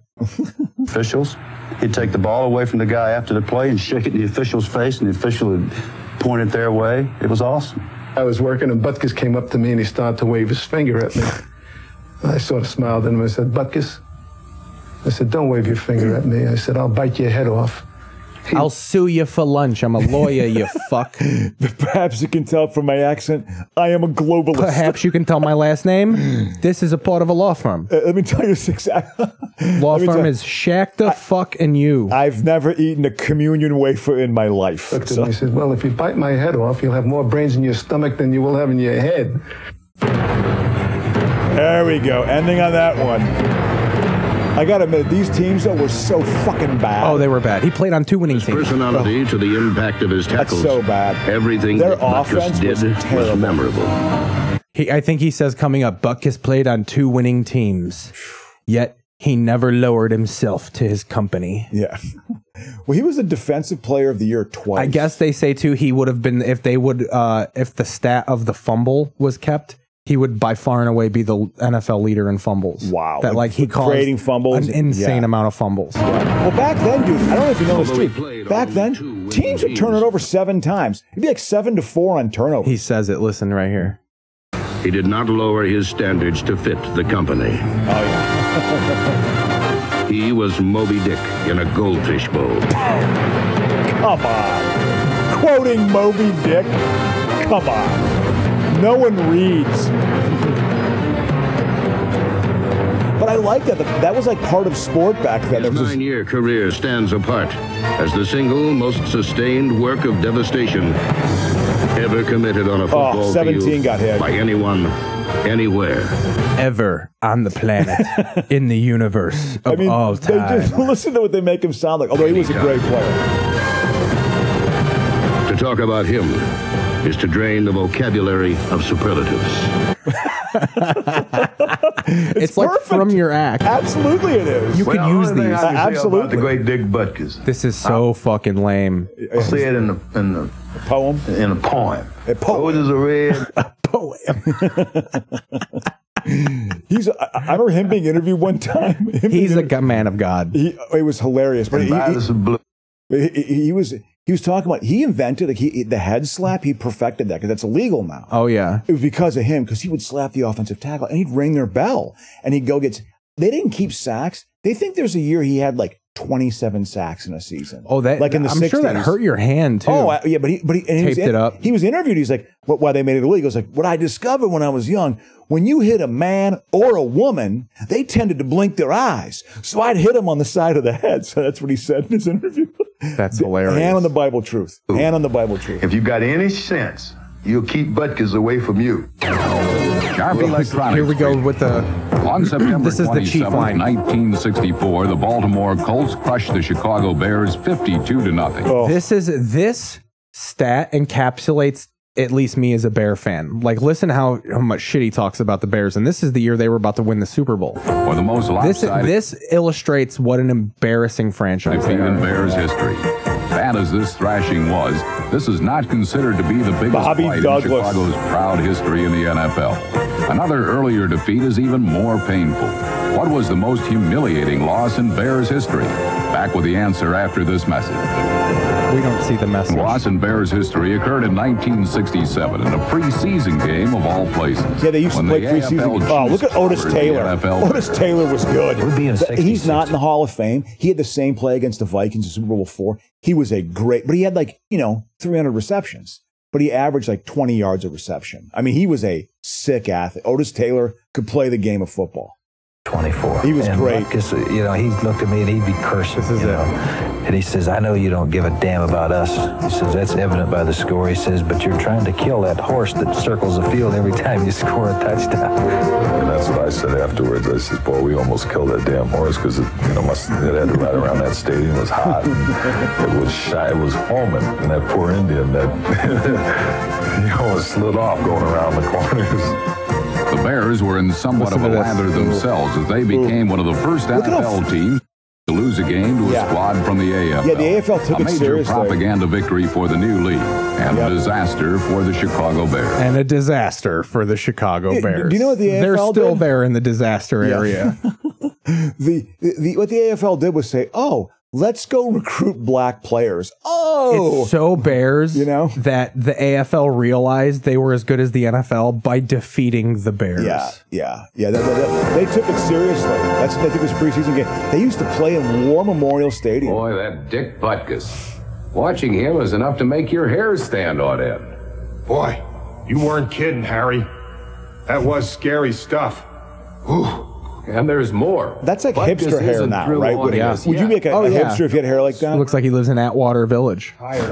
I'm going to take a Gotta tell you what, those East Side cops, I've been going up a lot at Ono Vino and going up also at they're libs. It's I have my thing. And these people are funny, but because they're they don't want to they want to be positive about stuff. Like the comedy's about nothing. I know it's charm and soft. It's conceptual. Yeah. They're up there joking about concepts and not anything with teeth. Yeah, I agree. Just like this. They're charm and soft.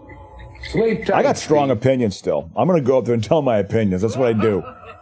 You make fun of their shoes. Difference to compare Butkus with Nobis, for example. And Tommy Nobis. The best way to do that, I guess, is to say that Nobis was a man. Well, who's Tommy Nobis? Oh, Tommy Nobis is one of the all-time great Falcon players. He was the #1 overall pick. He was a linebacker. So he was like their guy. Oh yeah, absolutely. He was and I think he's in the Hall of Fame. You know, who walked like a bear, and Butkus was a bear who walked like a man.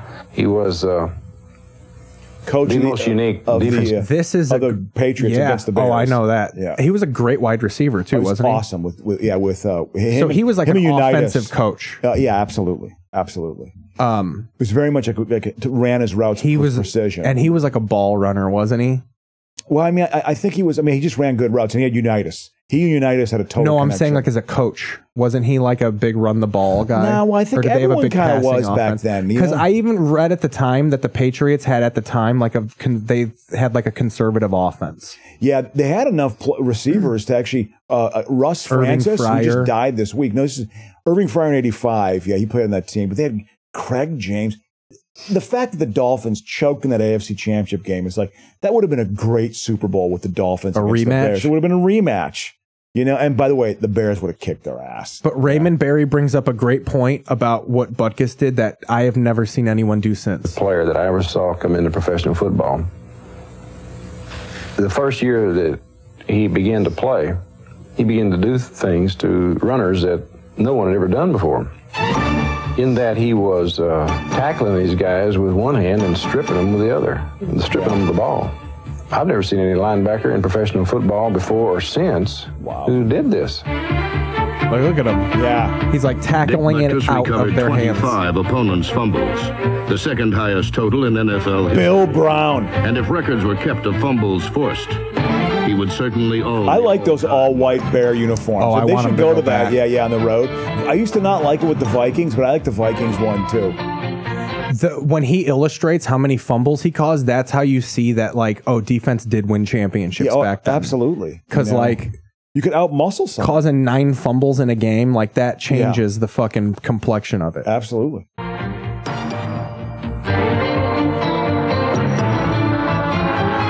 Butkus, he just scared me to death. I didn't know if I could play this game after watching him because the ball would snap, and if he was pursuing... He played for those 77 every Cowboys. word was a cuss word, man. He was let me at him, you know, boy. I hated him. He sounds like a fucking... He was a Cowboy. He played for the Cowboys in the late 70s. Fucking Dort Tingelhoff. He just died. Out there. He raised more hell on the field and got away with more stuff than any player I ever played against. Oh, gee willikers, you know. He was just out there talking, you know, like a human. He's one of the all-time greats. Oh, I know. He truly is. Scream and holler and everything else, and every once in a while you go and put a big honker. Wally Hilgenberg. He played in the 70s. No wonder they lost Super Bowls. This is your fucking linebacker? Wally Hilgenberg? His high water mark was 69. He looks like a stepdad. I mean, look at him. He's dead, too. Looks like he had fucking, CTE. He looks like fucking, who's the dude from Police Academy? Yeah, like Steve Gutenberg. He looks like Gutenberg. There's a little Gutenberg in his hair. Off hands or something, you know, and Tingelhoff would be snapping that ball back up to Fran, and he'd be getting a greaser. Nice, sunshiny, bright day, and we were playing, and we'd scored a touchdown, and I got up, and the center, you know, puts his hands on the ball. Their line was good. Vikings had a good line. That ages the game because Tingelhoff was also the long snapper. Oh, yeah. Now absolutely. that's a separate position. It's the guy for the Vikings is 41, but he's supposed to be like one of the best long snappers in the game. Oh, they play for like 18 years. Yeah. I think he makes like $1 million a year as a long snapper. It's like quietly one of the most important positions. Yeah. Well, what I've noticed, again, when I always talk about the differences, the kicking game, as they say, is the biggest. It's so much more sophisticated now. It's like and they think of it as a unit. It's a long snapper, holder, and kicker. Back then, kicking was like, what the hell? Just we're settling for this. Like, it's also they would the snaps weren't crisp. They'd like lob it back, so it'd give an extra step. Kicks got blocked constantly back in the day. They got blocked all the time because they didn't. It wasn't quick. It wasn't. I mean, now it's like very precise. All of a sudden, I thought he had a downpour out there, you know, and a nice clear day, and I look up and there's Butkus nice clear day all over my hands. We go, Andy. Look at them. This is them playing the Bills, and they tackle OJ. 44 to a 56 stack. Pow! Watch the play action. Let's go. Butkus was a crafty signal caller who utilized methods both extreme. Looks like that's when they went to the Orange Sea for the first time. Yeah. That's what was it before that? Was it white? Just white. It was all white. Wow, I want them to go back to the all white sea. I think the all-white uniform would be badass. In pursuit of success. It's illegal for a middle linebacker or a signal caller to say hut. They can talk and call defensive signals and that, but Dick didn't understand that rule, and he's always saying hut, hut, and the ref would warn him, and he said, that's my signal to my linebacker, which is bull. They don't have any signal like that.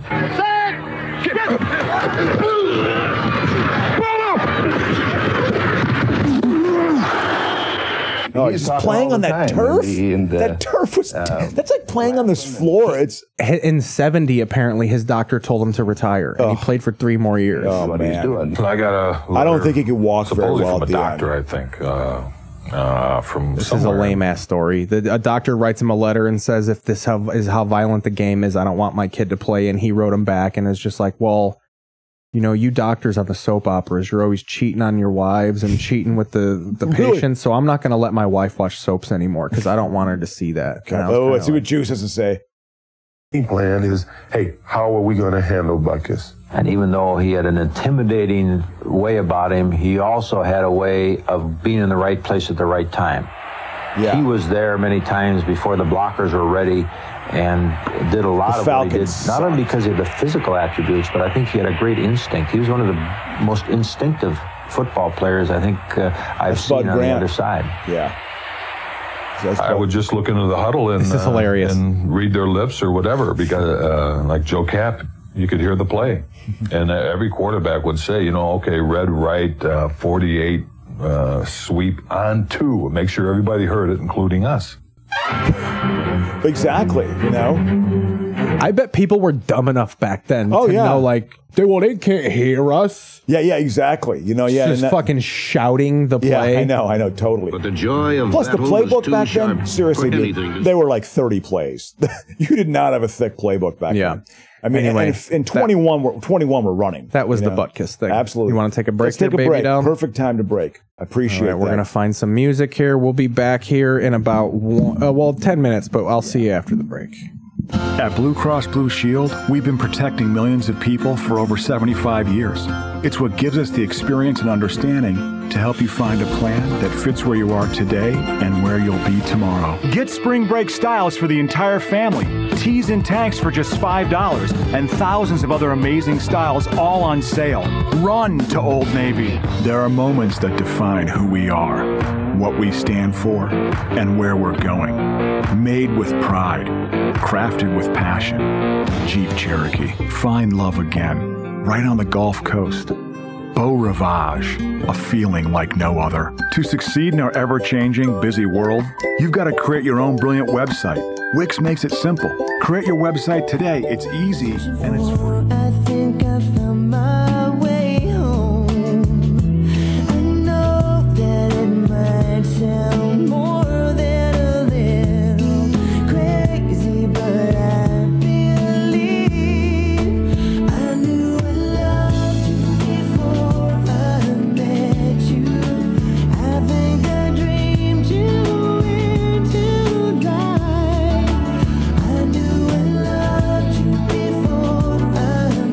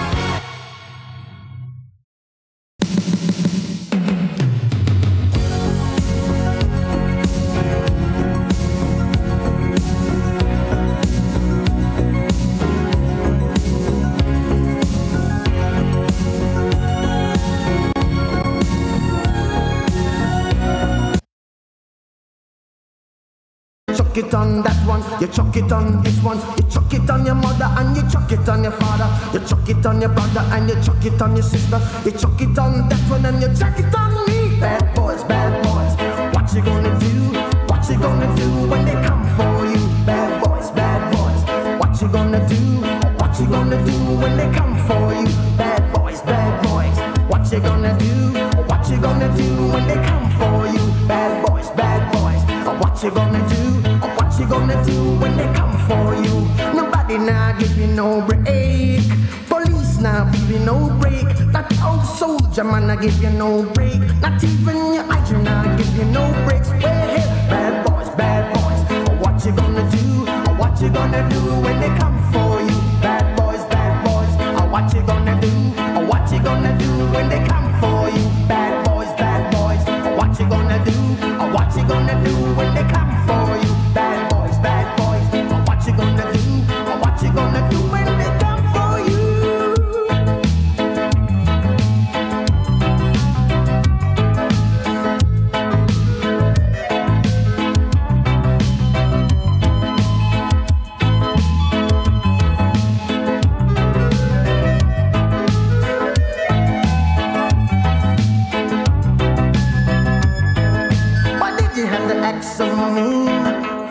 Don't you know you're a human being, born of a mother with the love of a father? Reflection comes and reflection goes. I know sometimes you wanna let go. Hey, I know sometimes you wanna let go. Bad boys, what you gonna do? What you gonna do when they come for you? Bad boys, what you gonna do? What you gonna do when they come for you? You're too bad. You're too rude. You're too bad. You're too rude, yeah. Bad boys, what you gonna do? What you gonna do when they come for you? Bad boys, what you gonna do? What you gonna do when they come for you? You chuck it on that one, you chuck it on this one, you chuck it on your mother and you chuck it on your father, you chuck it on your brother and you chuck it on your sister, you chuck it on that one and you chuck it on me. Bad boys, what you gonna do? What you gonna do when they come for you? Bad boys, what you gonna do? What you gonna do when they come for you? Bad boys, what you gonna do? What you gonna do when they come? It's been 1 week since you looked at me, cocked your head to the side and said I'm angry. 5 days since you laughed at me, saying get back together, come back and see me. 3 days since the living room, I realized it's all my fault but couldn't tell you. Yesterday you'd forgiven me, but it'll still be 2 days till I say I'm sorry. Hold it now, I want to hoodwink. Does it make you stop think? You'll think you're looking at Aquaman. I summon fish to the dish, although I like the chalet sweets. I like the sushi cause it's never touch a frying pan. Hot like wasabi when I bust rhymes, big like Leanne rhymes, because I'm all about value. Bert Camper's got the mad hits. You try to match wits, you try to hold me but I bust through. Gonna make a break and take a bake out like a stinking ache and shake out like vanilla. It's the finest of the flavors. Gonna see the show cause then you'll know the vertigo is gonna go cause it's so dangerous you'll have to sign a waiver.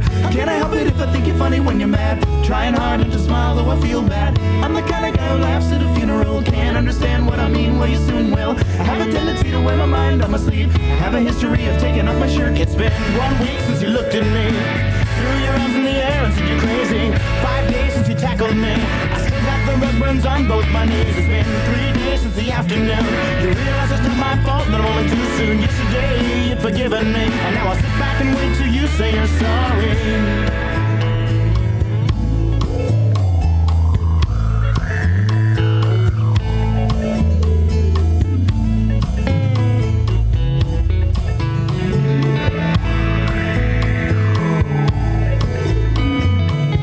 Trying out the Chinese chicken. You have a drumstick and your brain stops sticking. Watching X-Files with no lights on, with all our maze on. I hope the smoky man's in this one like Harrison Ford. I'm getting frantic, like Sting I'm tantric, like Snickers guaranteed to satisfy. Like Kurosawa I make mad films, I don't make films, but if I did they'd have a samurai. Gonna get a set of better clubs, gonna find the kind with tiny nubs just so my irons aren't always flying off the backswing. Gonna get into my Sailor Moon cause the cartoonist got the boom anime babes that make me think the wrong thing. How can I help it if I think you're funny when you're mad? Trying hard not to smile though I feel bad. I'm the kind of guy who laughs at a funeral. Can't understand what I mean, you soon will. I have a tendency to wear my mind on my sleeve. I have a history of losing my shirt. It's been 1 week since you looked at me, dropped your arms to the sides and said I'm sorry. 5 days since I laughed at you and said you just did just what I thought you were gonna do. 3 days since the living room, we realized we're both to blame, but what could we do? Yesterday, you just smiled at me, cause it'll still be 2 days till we say we're sorry.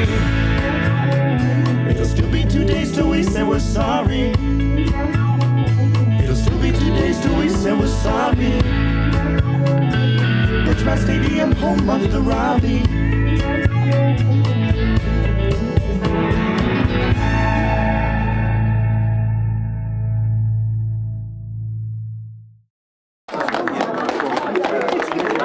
Ladies and gentlemen, this is Mambo number 5.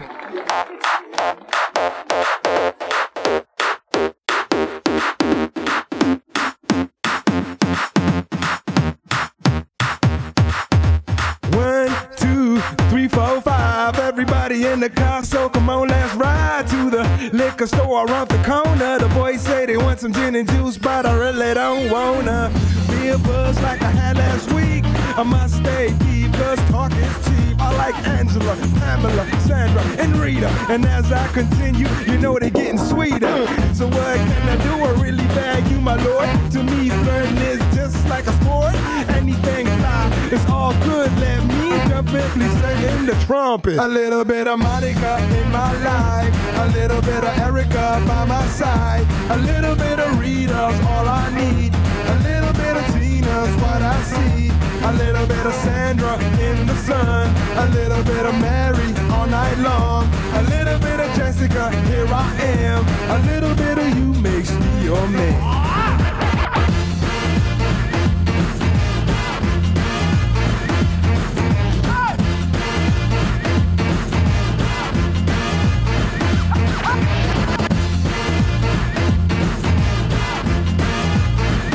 Mambo number 5. Jump up and down and move it all around. Shake your hand to the sound, put your hands on the ground. Take 1 step left and 1 step right. 1 to the front and 1 to the side.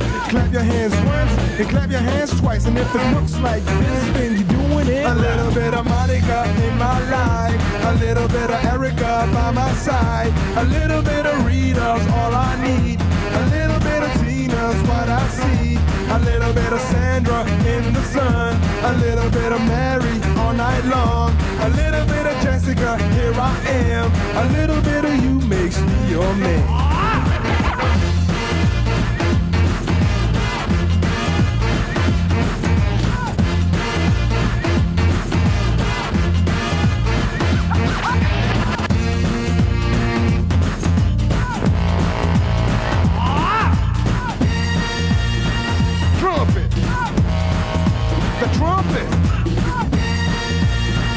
Mambo number 5. A little bit of Monica in my life, a little bit of Erica by my side, a little bit of Rita's all I need, a little bit of Tina's what I see, a little bit of Sandra in the sun, a little bit of Mary all night long, a little bit of Jessica, here I am, a little bit of you makes me your man. I do all to fall in love with a girl like you, 'cause you can't run and you can't hide, you and me gonna touch the sky.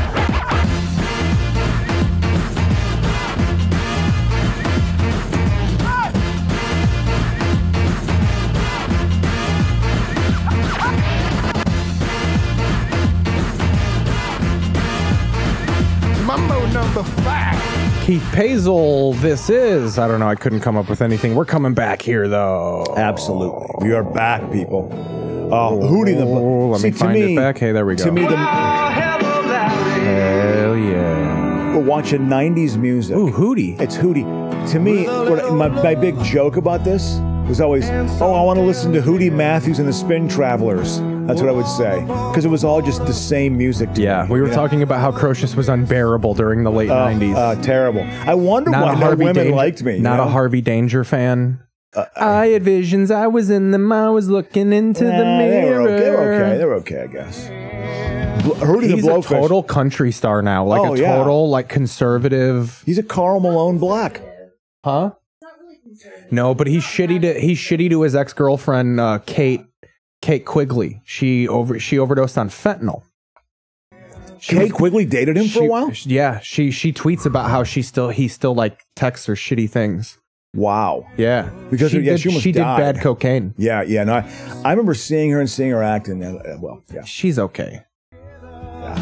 She's not a Beth Stelling. She's a part of the Rogan crew who they thought she was hot. Yeah, exactly. So they taught her to be a comedian. Yep. And absolutely. now she's a very mediocre comedian who makes some money. I'm not going to claim she has a career because I think she also does the OF. What's OF again? OnlyFans. Oh, really?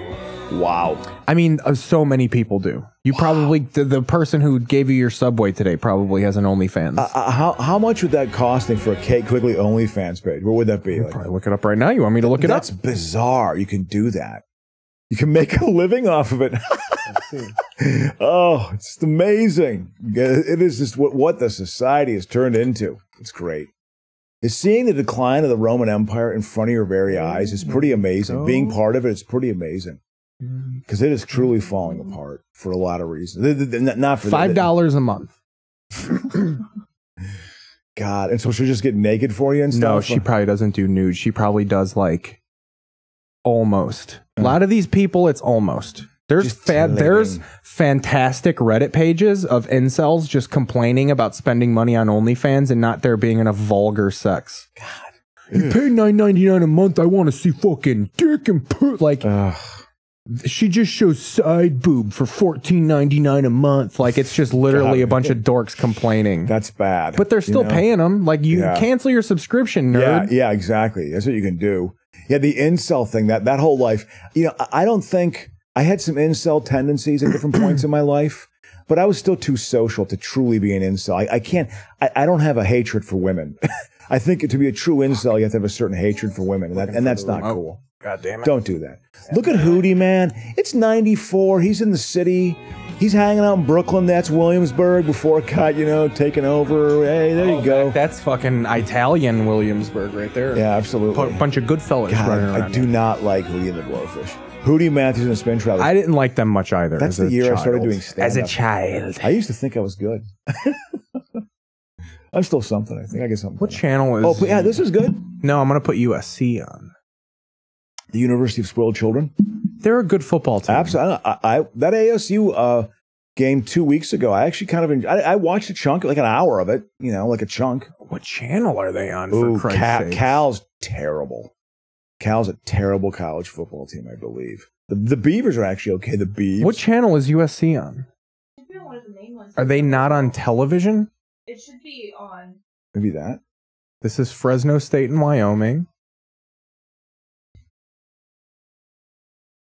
Hey Siri, what channel is the USC game on?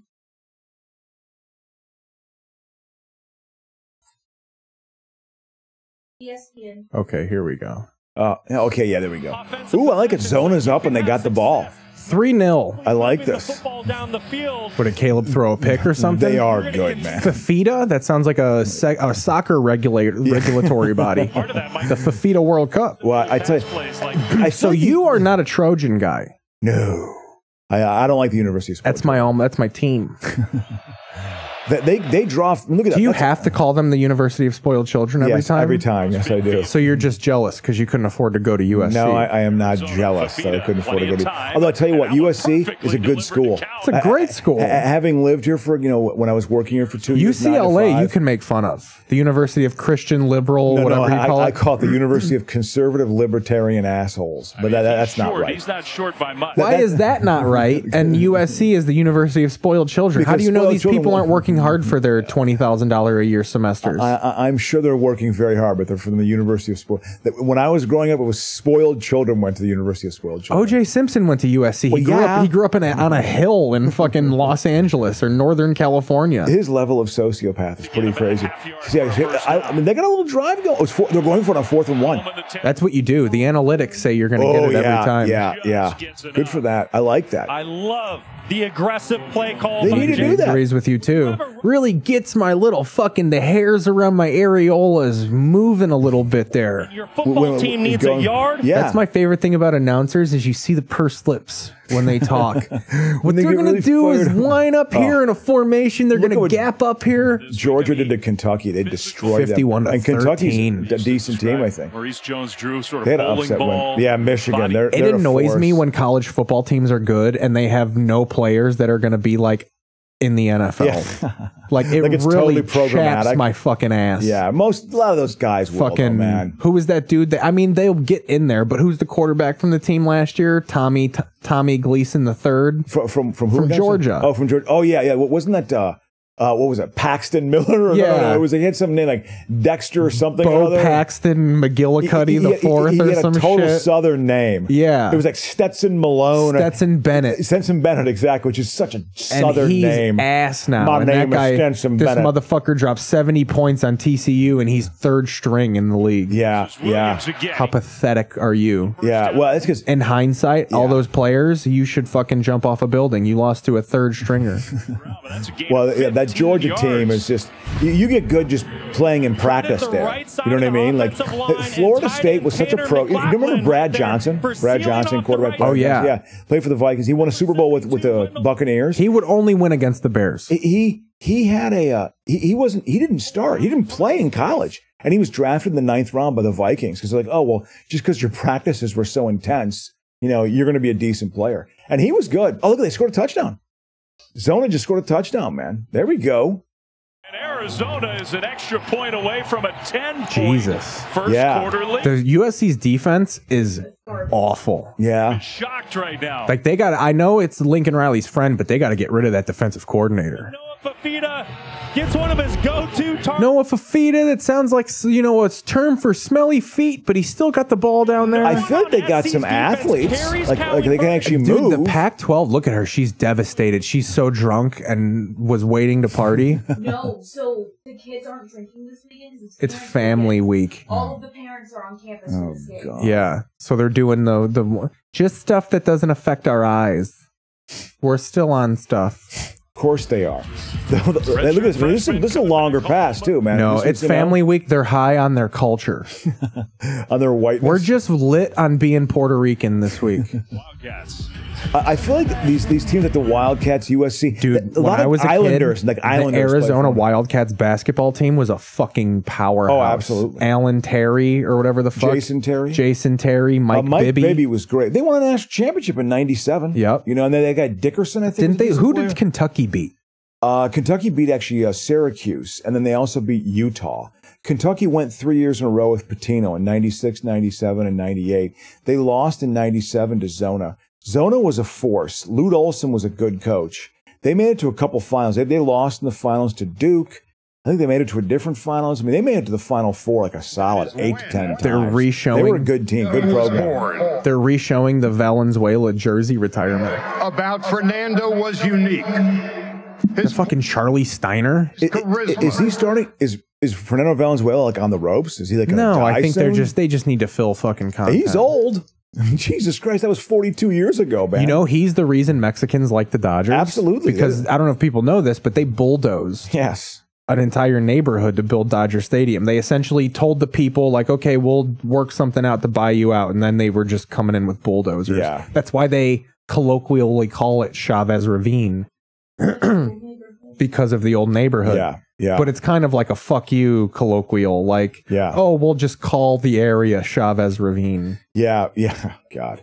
Yeah, that was such a so what a Mexicans scam, hated the fucking Dodgers until Fernando. Yeah, absolutely. Yeah, and then the Dodgers basically, they were always cutting edge they did it with Jackie Robinson, but then they got like Korean players and Hideki Nomo. And a lot of Mexican Angel fans. Yeah. Yeah. And then there was also like Asians. They got like guys from Japan. Chan Ho Park, I think, was from they would get like foreign players a lot, like Asian players. Keep things moving. He hits ball, big Asian player. That doesn't stop. But there's some good Asian players, man. Dude. Hisop Choi for the Cubs. Yeah. Kosuke Fukudomi. Do you remember the racist T-shirt? These players have not mentioned the Asian player. Ichiro? Yeah. Well, yeah, I'm talking about Cubs players though. Oh. How many Asias played for the A's? Kurt Suzuki. Remember he was, he was a catcher for them. He was Asian. God, who else? Fucking Tadahito. Did Tadahito Oguchi play for them later in his career? I don't even remember. Tadahito. They always had some brothers on their team. Those Eric Burns fucking teams. I hated him. He was a big Fox News guy. He watched a lot of Fox News in the clubhouse. He's an advocate for electronic umps, so I'm all for that. By Target. Target now through October 7th. Look at Caleb, just happy he's about to be a gazillionaire. Yeah, no Look at kidding. you fair weather fuck. He's because he is from DC, so he's probably a Orioles fan. Oh God! Oh yeah. I will say you got to. No, he's old enough for the Nationals to have been there the whole time. He looks the part, man. Yeah, but he looks. Doesn't he look like? You can tell he's going to be a stud athlete when he matures more. What's going to be dope about him being a stud man athlete in the NFL? He paints his fingernails. He's like totally femme. And they're down 10. Huh?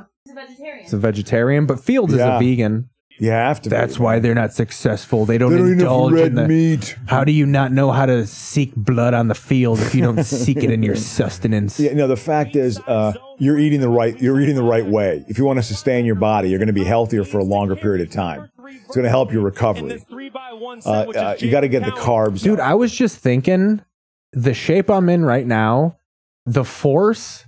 If I ran like they did, the force that my fat would have as it slammed down, that would hurt. Yeah. Like, I'd probably pull a muscle just from my titty flopping. Oh, yeah, and your lower back and shit. On like a run. Like, if I had to like stop and my titty flopped, I would be like, ugh.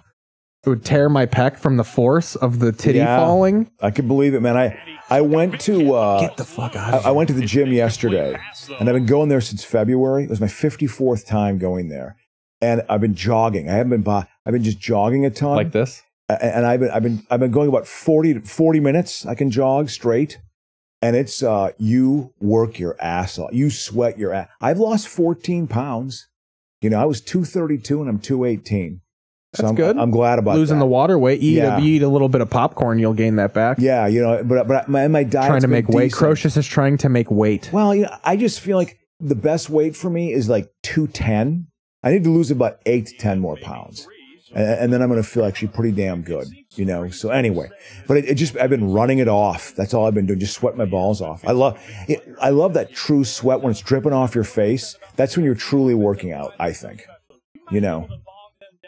Series or two, but eventually they're going to catch rhythm. They're going to get hot. They're going to find their points. I want to see what USC with their response drivers. This would be great if they had a touchdown on this play or some big play. Yeah, just say, you scored your 10 points. Just take United Airlines Field by storm. That DN's big for Arizona. Dude, they're all fucking huge but slender. I know, it's weird. They're like throws, and that is incomplete. Off the hands of Washington. Wow. And USC has had the ball 3 times in the first quarter. USC's playing like ass. You can always tell when the announcers are disappointed because they thought the game was going to be good. Yeah. Ah, shit. We might have to actually do a little work here tonight. They'll heat up. They're going to heat up. It's in the first quarter. They don't care until the second half. You know, they'll flip the switch. They know what they are. They'll flip that. You know. Tell you what, this secondary for the Wildcats is playing great early in the ball game. That was a little fucking boot right there. It was, absolutely. That was a major punt, man. It was a good punt. The 20. Look at that. Missed tackles like a motherfucker. Flag, though, so it's coming back. Much of this return is going to come backwards. Zona had a good football team, like in the 90s. Teddy Bruschi played there. Desert Swarm was the name of their defense. Get the fuck out of here. Like they were in a Rose Bowl like in 93, I want to say, or like 90. Oh, no, a Fiesta Bowl. They had some decent. Do you remember the movie with Keanu Reeves and not High Speed? What's it called again? Speed? Speed. Yes, that's what it was. Jesus Christ. With Speed, and it was not High Speed. That was a pinball game. A pinball game. High Speed. But there's a scene where the bad guy's played by Dennis Hopper, and he's like that wildcat behind the wheel because and that's when Reeves figures out that there's actually a camera on the bus, and he sees it. Oh my God! Because he'd seen the Wildcat emblem on her sweatshirt. Okay, so she was an Arizona Wildcats. Oh, they got a good football team, right? That was the line that Reeves had. I don't know if I think so. And then that's when he figured out. Oh my God! He's got the camera on the mirror But it's just bulky It's like camera. it's like replaying the footage. Yeah, exactly. When Hopper realizes he's been foiled. Yeah.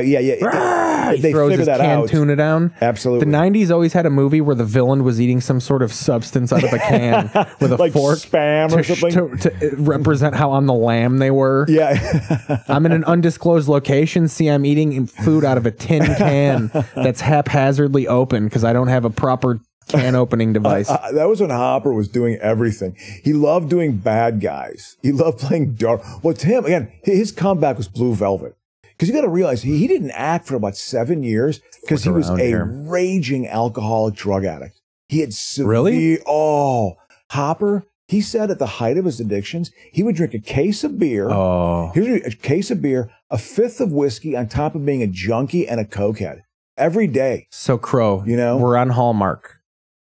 What do you, based off this title, what do you think we got here? 3 bed, 2 bath, 1 ghost. So it's a Halloween themed show, obviously. Yes.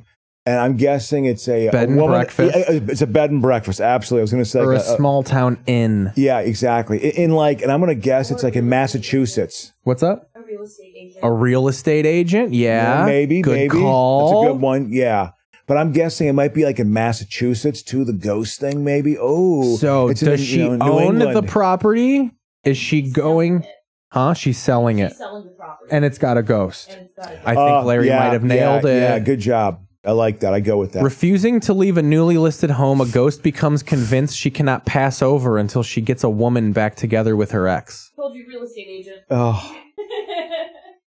God. That's fine. Like this whole like matchmaker thing. The echo you hear in the background of these movies, they don't know how to fill the environment. Yeah, absolutely. Well, I think they literally make a little like a corner of a set and they just film it there. Well, you know what I mean? This is an active office. They rent office space. Oh, yeah. They got 4 days to shoot these scenes. And they come in and do it quickly and they're just like, hey, we got to get this. Yeah. They like just a shell of an office. They don't want to show details because they have none. Exactly. Focus on the actors, focus on them, make them blur attractive. The background, have some background people walking around, shuffling papers to represent the chaos of the office. Yeah. 2 or 3 folks do that, If there's someone here, I'm going to call the police. I'm going to go loco because I'm Latin, bro. God. So this is like Disney Haunted Mansion. I wonder what kind of special effects, if there even is a ghost, or if it ends up just turning into a regular person. Like, how do they represent this ghost? It's probably her. I bet you it's another version of her. Oh, here we go. Come on. I overdosed on linalool or whatever the fuck they drank back then. Yeah, Eugene O'Neill playing. Fucking laudanum. Weird liquid potions and shit. Do you have the lithium? No, the question is, what are you doing, Toots? This is my house. I live here. She's she's a lady of the evening. Since when? Ooh. Since 1921. They're going period piece. Well, don't you know Fisk is still president, or whatever the fucking old, whatever, Polk or whatever the fuck. No, who would have been president then? The Teapot Dome guy? Yeah, he's supposed to be deemed one of the worst. Hoover. Totally corrupt. Not Hoover. It was actually from Ohio. I should know enough. Harding. Warren G. Harding. Was he the Teapot Dome guy? Absolutely. He just basically... a chicken for every pot. No. What it was is it was in Wyoming. There were a bunch of permits that were going to be given for oil, people prospecting for oil, and he was basically bribed to give them to certain companies. And then also he was, notoriously corrupt. He had cronies around everywhere. He was not a visionary man. There's rumors that he died in office, that his wife may have killed him. That's awesome. Because he had like 2 or 3 bad scandals going on. Wasn't it Taft that lodged himself into a bathtub? Didn't he die in the bath? That might have, because he weighed over 300 pounds, I think. That something like that happened with him. There was a lot of weird old 19th century deaths. Yeah. William Henry Harrison gave too long of a speech during his inauguration, and it was like snowing and kind of raining. He got pneumonia and died a month later. Dude, I bet we've had a president that died of the vapors. Yeah, which back in the day, some of those blue bloods lived for a while. Thomas Jefferson and John Quincy Adams were in their 80s when they died. They died on July 4th, 1826. Like God intended. Isn't that crazy? I don't think any therapist. You're right. But yeah, so that was that. Let's go back to the USC game here. Thank you. That was a good guess. That was a great guess. Yeah, that was. Larry got it. I don't know if she was truly an we'll go back to it a little bit too. But I love how she's the real estate agent.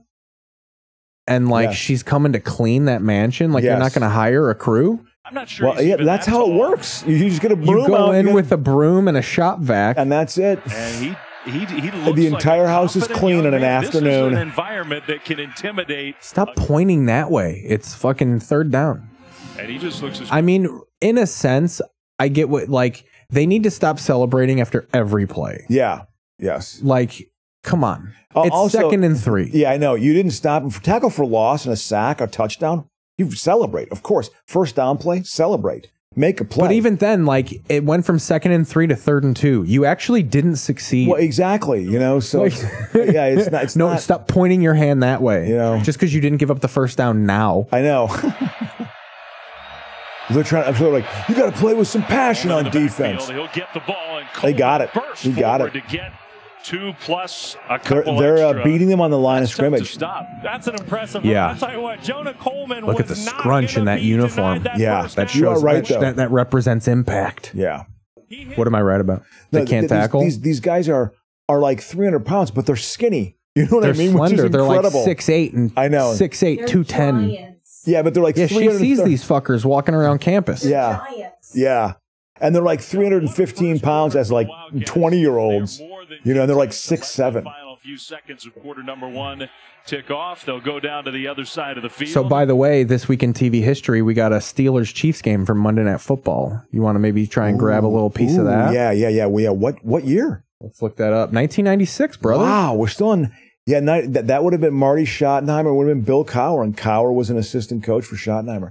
The Chiefs got good in the 90s, but they had shitty quarterback play. They had just got off Montana, right? Yeah. I think they probably had Steve Bono as their quarterback. And Gerback. They were Gerback going was back after and that. forth. Yeah. Gerback and Bono threw for like almost 5,000 yards. Well, I think they had over 4,000 yards a couple of years. Is that just a testament to Schottenheimer's system, or were Gerback and were they like decent quarterbacks? I don't know if they got to 4,000. I know they got over 3. But they, you know, the problem with them was that, you know, he was a terrible playoff football coach. Schottenheimer was painfully conservative. I mean, they just ran the ball all the time. They put 9 guys in the box. It's like, do a play action pass. They'll score a touchdown. They did not, Marty Schottenheimer teams were not known to have big play offenses. You know, they ran the ball a lot. They'd beat you up physically. They were mentally a little tougher. They didn't defeat themselves a lot. They had a good secondary. They actually had a very good secondary, and they could block a lot of kicks. Albert Lewis. You remember Albert Lewis, that name at all?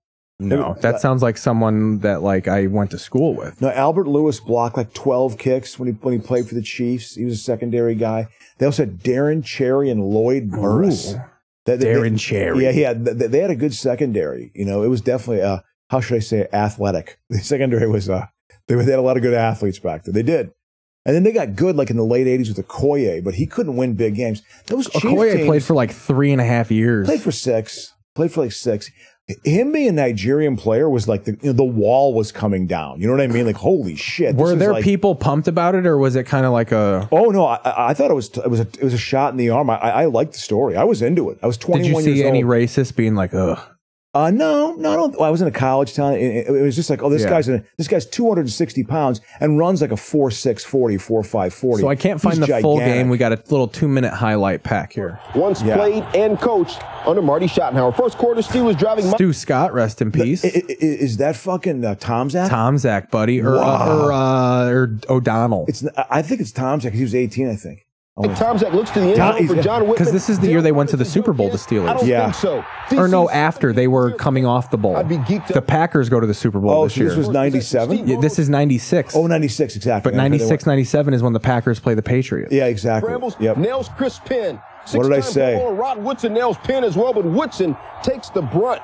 On the replay, you see Penn's left knee jacks Woodson in the helmet. Woodson was a great player. NFL anniversary team. Look, he still looks like he's living in 1987. Look at that fro. Yeah. Like a young Stevie Wonder out there. Yeah. No, he was a great, like he was like Dion. Over Jerome Bettis slam dances for here we go. They had just acquired him from the Rams. 15 yards, but Dale Carter's. You know how he broke his career off? So in St. Louis, he wasn't successful. It's because he had asthma. And he didn't have it. He got an inhaler when he was in Pittsburgh, and it changed his career. Wow. Lamb dances on the ball, recovers the fumble, Yeah, I think that's Derek. Recovery this year. Steelers enter the game. It's Carter. He was Dale Carter was a good secondary Marcus guy. Allen. Yeah, that Allen. He knew how to score. It was so bizarre. Like he had this incredible ability to score points. It's hard to score. 15 money to Charles Johnson. This game ends up being a blowout of 17-7. 32 yards. High scoring game. No. Even back then, that's that was. I mean, I would say that's a blowout, but it's not like they won handily.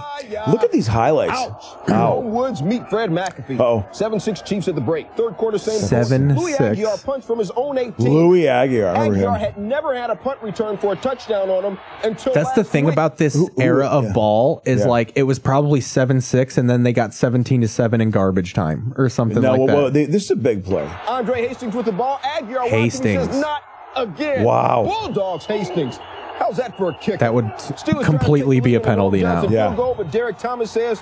Derek Thomas. Rest in peace again. Yeah. Got multiple dead motherfuckers on this highlight package. Absolutely. Still third quarter. Still him dying was I remember that flooring me. Yeah. Did he just bleed to death randomly? Well, no, what happened was he was taking a car to go watch the remember that Buccaneer Rams NFC Championship game that was 11-6? Yes. Ricky Prohl caught a touchdown pass. Yeah. It's a total battle like defense versus offense. Well, he was driving to that game and it was freezing rain. He lived in Kansas City, went to St. Louis, driving across I-70, and he flipped his car with a buddy. And he died. And he still held on for like a week, but he was like really fucked up and he died. That's how he died. Tom Zach back to pass. I think that's how he died. I think he flipped his car. He's like one of those players that if he got a full career would have been like an all-time great. No, he had a pretty good career. Was he no, I know, like but like years. it's kind. Oh, was it that long? Oh yeah, he played. He was a veteran then. 89 to 01. He played. I think 89 because he was a fantastic college player, wasn't he? Oh yeah, and he was an excellent. I mean, him and Neil Smith, they had a good D line, but they would the AFC stunk back then, and they would choke in big games. They'd be the number one. They were the number one seed 3 times in the 90s and lost every time at home. Charles Johnson. I didn't realize that because Chiefs fans are so hype about having Mahomes and how they're the powerhouse. They are. I didn't know the Chiefs were like that close all the time. Well, they were good in the 90s, but they were never going to win it all because. But they have the AFL history. Oh yeah, no, they were great in the AFL. They were one of the best teams of the AFL, without a doubt. Like I read that the AFL Chiefs were a lot similar to this current of high-powered offense. Yeah, for the time that was deemed like holy shit. I mean, Len Dawson was throwing it around. When they beat the Vikings, he threw it 16 times. Smoking butts in the locker room, dude. Drinking tall boys. 45 yards. But what it was is they recruited black colleges. And they just got these amazing athletes. And they were just Willie Lanier. Look at that. Willie Lanier being a starting middle linebacker as a black guy, that was like a color barrier because you called the defense. Yeah. Bettis was another guy that made me think I could play pro football because he was a little fat. Yeah. First time in Bettis' career, he's fumbled twice in a game. Greg Lloyd trying to fire up the D. Greg Lloyd. Romer finds Penn. Penn trying to fight for the first down. Great effort, but he gets rocked. He fumbles the ball. Carnell Lake recovers. Carnell Lake. I remember him. Pittsburgh's 20 he went to UCLA. Game. $1:15 remaining. Icing on the proverbial cake. Norm Johnson, 43-yard kick to ice it. Steelers take it 17-7. Bill Cowher now 9-1 on Monday night. So for the Chiefs, it's they basically dominated. That's very much Pittsburgh's 4-1, KC 4-2. Yeah, KC wasn't great in '96. '96 was like who lost? Oh, the Broncos were good, but they lost to Jacksonville. That was like the Broncos hadn't gotten over the hump yet. Oh yeah, and they were the best team in the AFC. They got in the divisional round too. Yeah, and then so the Patriots and Jaguars played. Yep. And then the Panthers played the Packers, and there was a chance that both expansion teams could have played each other in the Super Bowl. I remember at the time wanting that to happen so bad. Oh yeah, no, that would have been a pretty good. I mean, the NFL got it right. They learned the lesson from the Buccaneers. That was when I think too. That was when the NFL was still fighting parity. Where like the NFL was probably like, we don't want two unknown teams. Oh no, I actually think it was. They've always been organized socialism, with them, with the television contract and dividing it up. Baseball's capitalism. Yeah, absolutely. So you keep what you make, essentially, right? Yeah. There's a little bit of revenue sharing. I think they share the television revenue and like personal, like merchandise. Yeah, well, that's the reason why the Oakland A's can't compete. They can't. They don't have enough money. So I know someone from that area. I work with him. He straight up says that. And I feel like this is just a representation of how far they came post like 05. he was essentially saying that like north of Oakland, they're Dodger fans. North of Oakland, they're Giants fans. And then like east of Oakland, it's Dodger fans. That he's said like there's more Dodger fans in Oakland than A's fans now. Yeah, I believe that. Yeah, I mean, they've just, they ran the franchise in the ground. They want to try to get him to Vegas, and they'll probably succeed doing it. And, oh, here we go. Look at this. Little razzle dazzle. I like this. He's open. Wow. He caught that. He caught that. Wow. Wow, that was a good play. The defense with a huge play. That's a big play, man. That's some balling right there. I like it. Of Teteroa McMillan. Wow. His mic sounds like he's fucking talking through the radio. Yeah, let's. I want to hear that. I want to see this. Look at this. So they're at about their. Okay, he's throwing from 35, and he threw it down to the 20. Wow. That's a 45-yard throw. Faith in his receivers. You know? I don't care if he's double covered. I'm going to throw it up. He's going to make a play. Throws it in that Nice direction. little stop. I mean, they're going to get a field goal. You're going to be down 13-0. Yeah, they got to score. Throw in the end zone after that play, man. There were people There were some Washington State fans that came to my dispensary. Oh yeah, and they were all suited and booted for the game, and they got their asses fucking toasted by UCLA. They beat Bucky in the second week of the season. They were buying weed, and they were like, actually, UCLA should be ranked. So why? Because they beat your dog shit team? Yeah, they're actually okay, but Bucky came back in the second half. They were off. It was on the road, and it was second game. They got a couple guys in their team. How should I say this, Keith? They're athletes. There's some athletes who play for Washington Williams State. in the backfield. They fake it to him. The throw, and it's oh my God. Touchdown. They're opening up a little can of ass whip right now, I think. They can come back still, but to be honest with you, though, real USC's not a national title team. Like, even if they run the table. So, like, they're not going to go undefeated. Yeah. It's just they shouldn't lose to Arizona. Yeah, exactly. Yeah, lose to UCLA. Oregon, Utah. Yeah, one of the big teams. Great patience So, yeah, and what timing from the pocket. Oh, yeah. McLaughlin just... We can look. Well, So keep TV history. Through We were saying 96. by TV, yeah, let's go some TV history here. Look at that. That's an 11-play, 92-yard So we're still drive. on. We're on today. It's October 7th, Monday, 1996. You want to watch an episode? You want to check out Dangerous Minds? Sure. Look at that kid is apoplectic. Now here's how much money they were throwing around. The Clueless TV show and this, they got Coolio for the show. They got the song. Like, they wanted Brian Grazer produced it, I think. Wow. Yeah. They're trying to capitalize on something. Monty worked with Tone Loc and Coolio on an episode of Early Edition. Remember that show on CBS on Saturday nights where the newspaper came early? Kyle Chandler. Yeah, they filmed a bunch. I knew a bunch of actors in Second City who got work on that. Martin Garcia. They get some extra work, and Monty got some work on that. He was checking IDs at Metro, But yeah, no, that was watching that show. What? Yeah. Well, they just gotta, they can get one drive going and they'll get their confidence back. But their defense, man, they're getting smoked this game. This is a good test, So how do you respond to this? If you're that good of a player, you should be able to respond. You still might lose, but you got to respond. Kickoff for a touchback. So Caleb Williams and the USC offense, they got to get it going now. They do, but if you look at the demeanor of Caleb Williams right now, he's all business. He's not flinching. He's been here before. It's like I said earlier in the broadcast.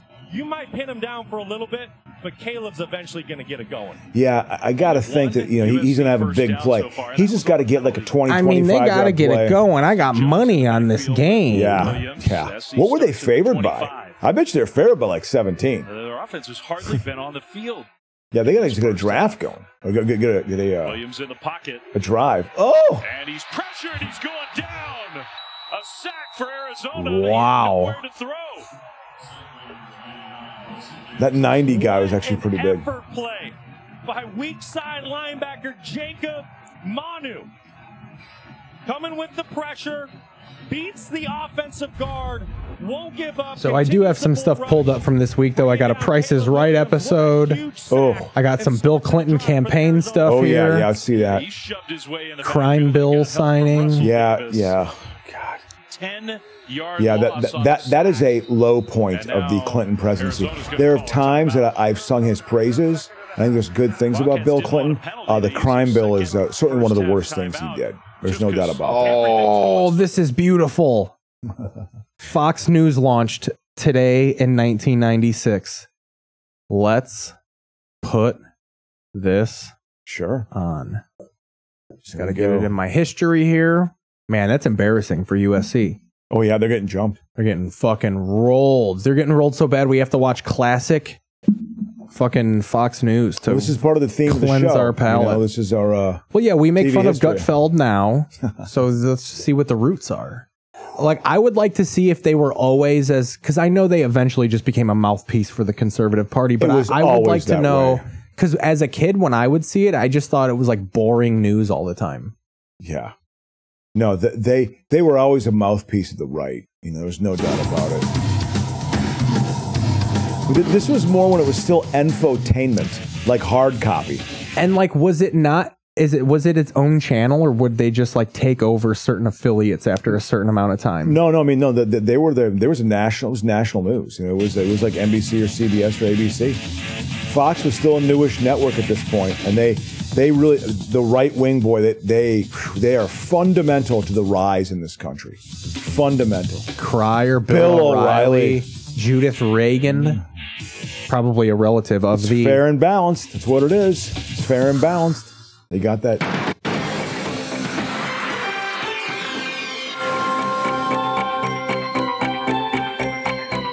Good morning. Welcome to Fox News Channel. This is Fox News Now, all the news you need in 15 minutes. Good morning, everyone. I'm Allison Costarini. And I'm Louis Aguirre. Topping our news this morning, the race for the White House moves into its last month with a Democratic president and his Republican opponent finally meeting face to face. Oh, this was probably a free preview, because at the bottom they're talking about like cable packages at no additional charge. Wow. Well, that all depends on who you ask. Let's see, I'll read the scroll. Fox News has been added to the total choice package at no additional cost. Wow. So that's probably them saying like this is a free channel. Years ago. I agree with that. That's right. You think Bob's ever what was his line? pussy? What was his zinger? What was his zinger? I want to hear what his zinger was. Depends on who you ask. Fox News correspondent Mike Schneider reports on the debate. We are better off than we were 4 years ago. Let's keep it going. Well, he's better off than he was 4 years ago. Suck it to me. That's what he wanted that to be. Is he like... And I may be better off 4 years from now. They sparred for 90 minutes. He may be better off, but let's check who's under that fucking they portrayed Clinton. stanchion. I think I told you, there was a poll in the late 90s that the New York Post did. New York Post is a right-wing rag. They had, there were people it's owned by watchers. By Murdoch. Murdoch, yeah. Yeah, and they had people who read, that they had a poll, all-time worst politicians in the history of the world. Number one was Hitler, of course. Number two was Bill Clinton. Bill Clinton was ahead of It's crazy that Hitler still gets the respect to be called a politician. Outside of just being a mass fucking murderer. I mean, I think, and they said that Clinton was that he was worse than Stalin. I mean, Charles Manson Manson was a senator then. No, well, that was not you the know case. what I mean. I know, but the point is that, and then Hillary Clinton was deemed the sixth worst of all time in 1999. Like really? They went after them. The thing they didn't like about Clinton, and this is what I think his strength was, is that he actually showed. You mean they like the right? Well, yeah, exactly. Why they hated him so much, even though he was conservative. The Post. It was just that he showed that government could actually kind of work. Like it could actually kind of function. Well, and he balanced the budget, so there wasn't. They couldn't really complain about him. That's why they focused on his dick. Well, yeah, because he was killing it as a president. A lot of the policies, not all of it. I was just saying before, the crime bill didn't like. Didn't they invade Kosovo during this time? Wasn't there a little bit of? There was a bit of an invasion in the 97, 98. Well, what they did is that they basically won the war purely through air power. Like the United States, NATO, and the United States also part of it. Was basically able to do is he strip bomb certain certain areas of that part of the world. They're basically the Air Force, like Wesley Clark. Wesley Clark was like the general who handled that war, and he tried to parlay that into a political career. I'm gonna change up. But yeah, so he had some. I think there were some real successes, but they didn't like the fact that they balanced the budget 4 years in a row. I mean, think about that. You know, I mean, they were able to do that and like, oh, we can pay off the debt now, and government can actually function. You see, they don't want government to even function. Because a non-functioning government is kind of the Republicans' platform. Yeah, absolutely. So when they win office, they have to make sure it never functions. Yeah, exactly. So, and he showed the skill is taking over a non-functioning government and still convincing that it's the Democrats' fault. Yeah, that to me is impressive about how like the Republicans can have majorities and be like, but it's their fault. No, absolutely. Yeah, no, they're going to blame them for, for anything. During this run of presidents, like during this election, it's going to be as if they're going to blame Biden for COVID. Everything that happened during Trump's presidency, basically the last 10 years is going to be on the Democratic Party. Yeah, absolutely. Everything that's bad, they're going to, even though it's not true, they don't give a shit. So the big thing they're going to push the Ukrainian war.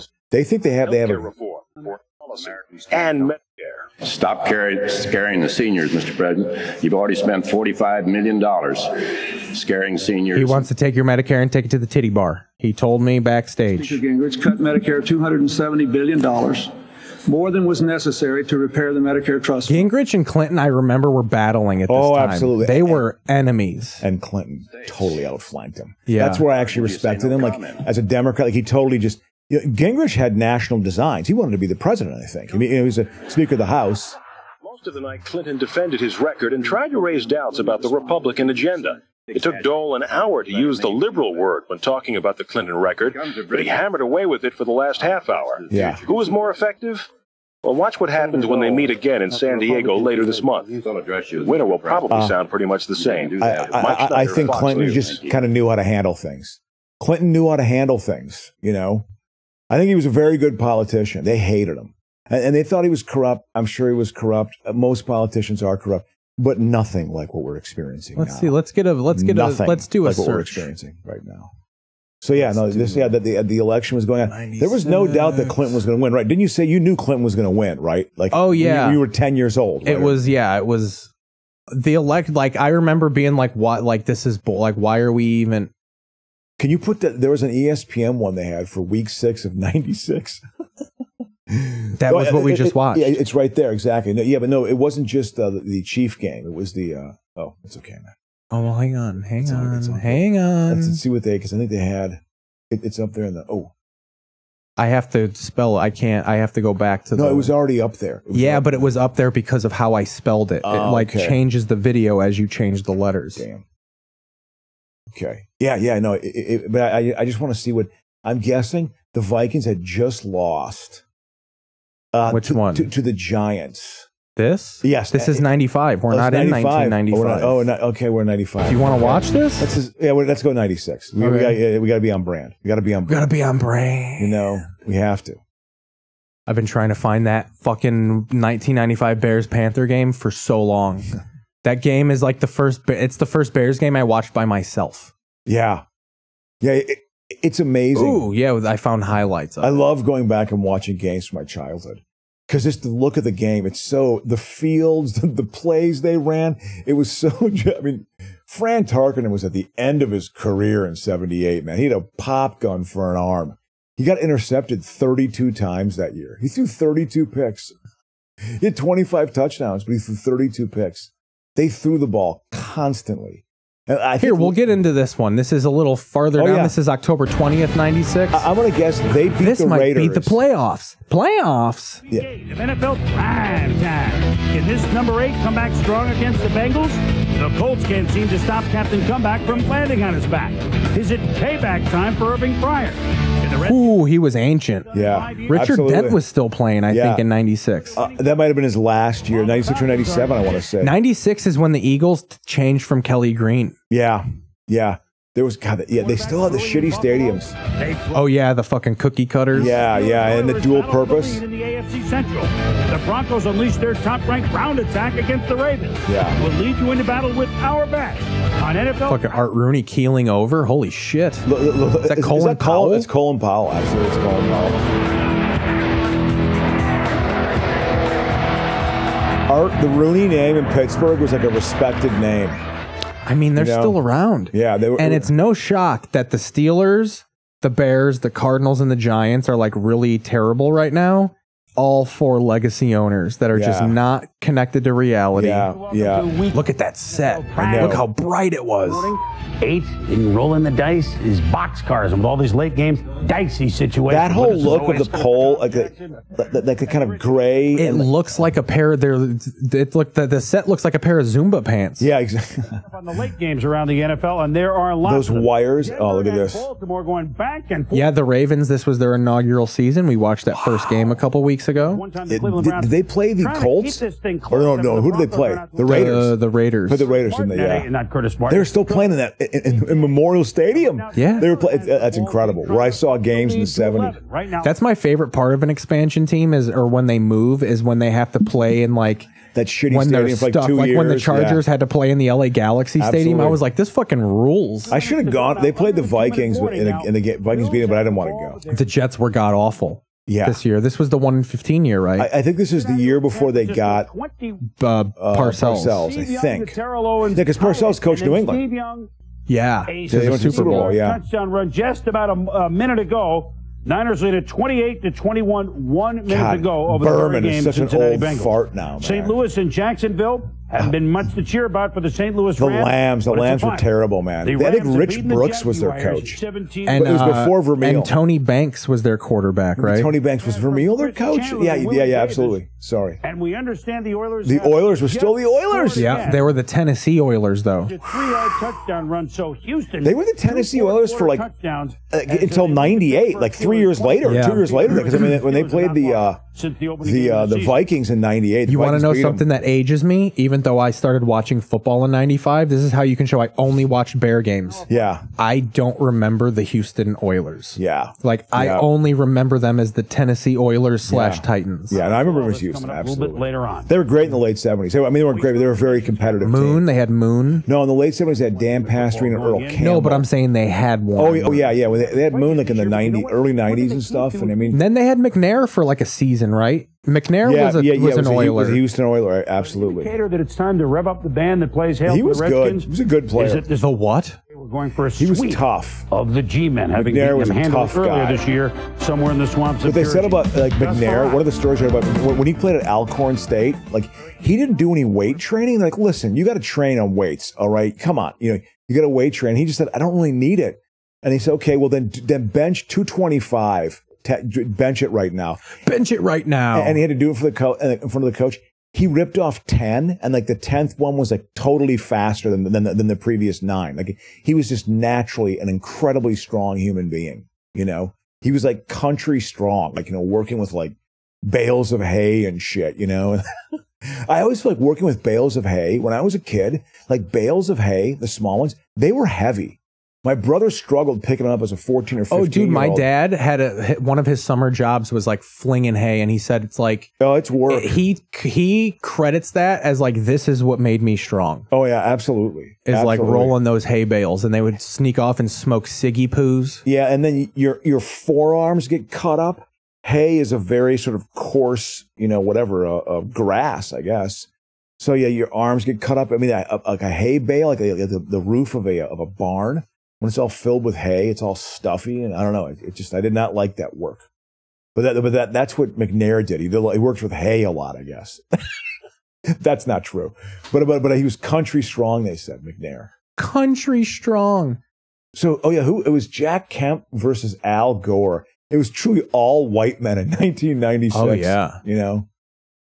I mean, yeah, Obama's presidency just freaked them out. But at the end of the day, Obama kind of, he was mediocre. He was dealt a shit show. When he came into office, dude, let's be honest, he had the worst situation. Check out a little Fresno news from October 10th, 1996. How can you fuck things up that bad? He's got a 2-front war and the economy is dying. When Obama came in, it was a shit show. The country was a shit show. So he deserves credit just for stabilizing it. And I think Biden is a bit of that. It's like the Trump presidency was a shit show. It cannot come back. He cannot be president again. He's got a chance though. In all these polls, he's doing well. You can tell how conservative California is. This is Fresno. Look at all these fucking mullets. Oh yeah. And I think something should be done. I think 211 should be there to protect anybody who's defrauded like my mother was. Yes, on 211. But from now on, I came over. I'm from Godfather 2. To back it up. Because they're going to be putting money away this for country, their future, this and state, they're going to be in jeopardy. Here's the problem with the proposition system, Keith, is, it takes power away from the legislative branch. And there's been like 75% of the money that the legislative branch has, it's already accounted for, because all these propositions have passed. And so the legislative branch is sort of weakened in California as a result. Will save your life savings. There we go. Ooh, that Dodge Ram is like burnt into my head. Oh, yeah. Here's a hint. This new Dodge Ram truck. Let's see what else we got here. Newlywed Game. Ooh, that looked. Praise the Lord. Should we put TBN Praise the Lord? Let's watch a little Christian TV. This is the light you'll see. From the coast and around the world, it's time to praise the Lord. Oh, that sounds like a Simpsons bit. I know. I mean, the show was still going at this time. The religion facade was alive and well. Oh, absolutely. Like, no one had cracked. Yeah. Like, there wasn't the casual atheism like there is now. Oh, I know. Absolutely. Like, this was the back when, like, guilty, my parents are Christian, so I'm a Christian.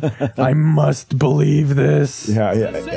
I tell you, when I moved from D.C. to Wisconsin in 1982, the religion thing was really apparent. Like, oh my God, everyone's really religious here. That blew me away as a 13-year-old. James Swaggart himself? I don't know. It could be. God. It's happy-go-lucky. You're a part of the world's largest prayer and praise gathering.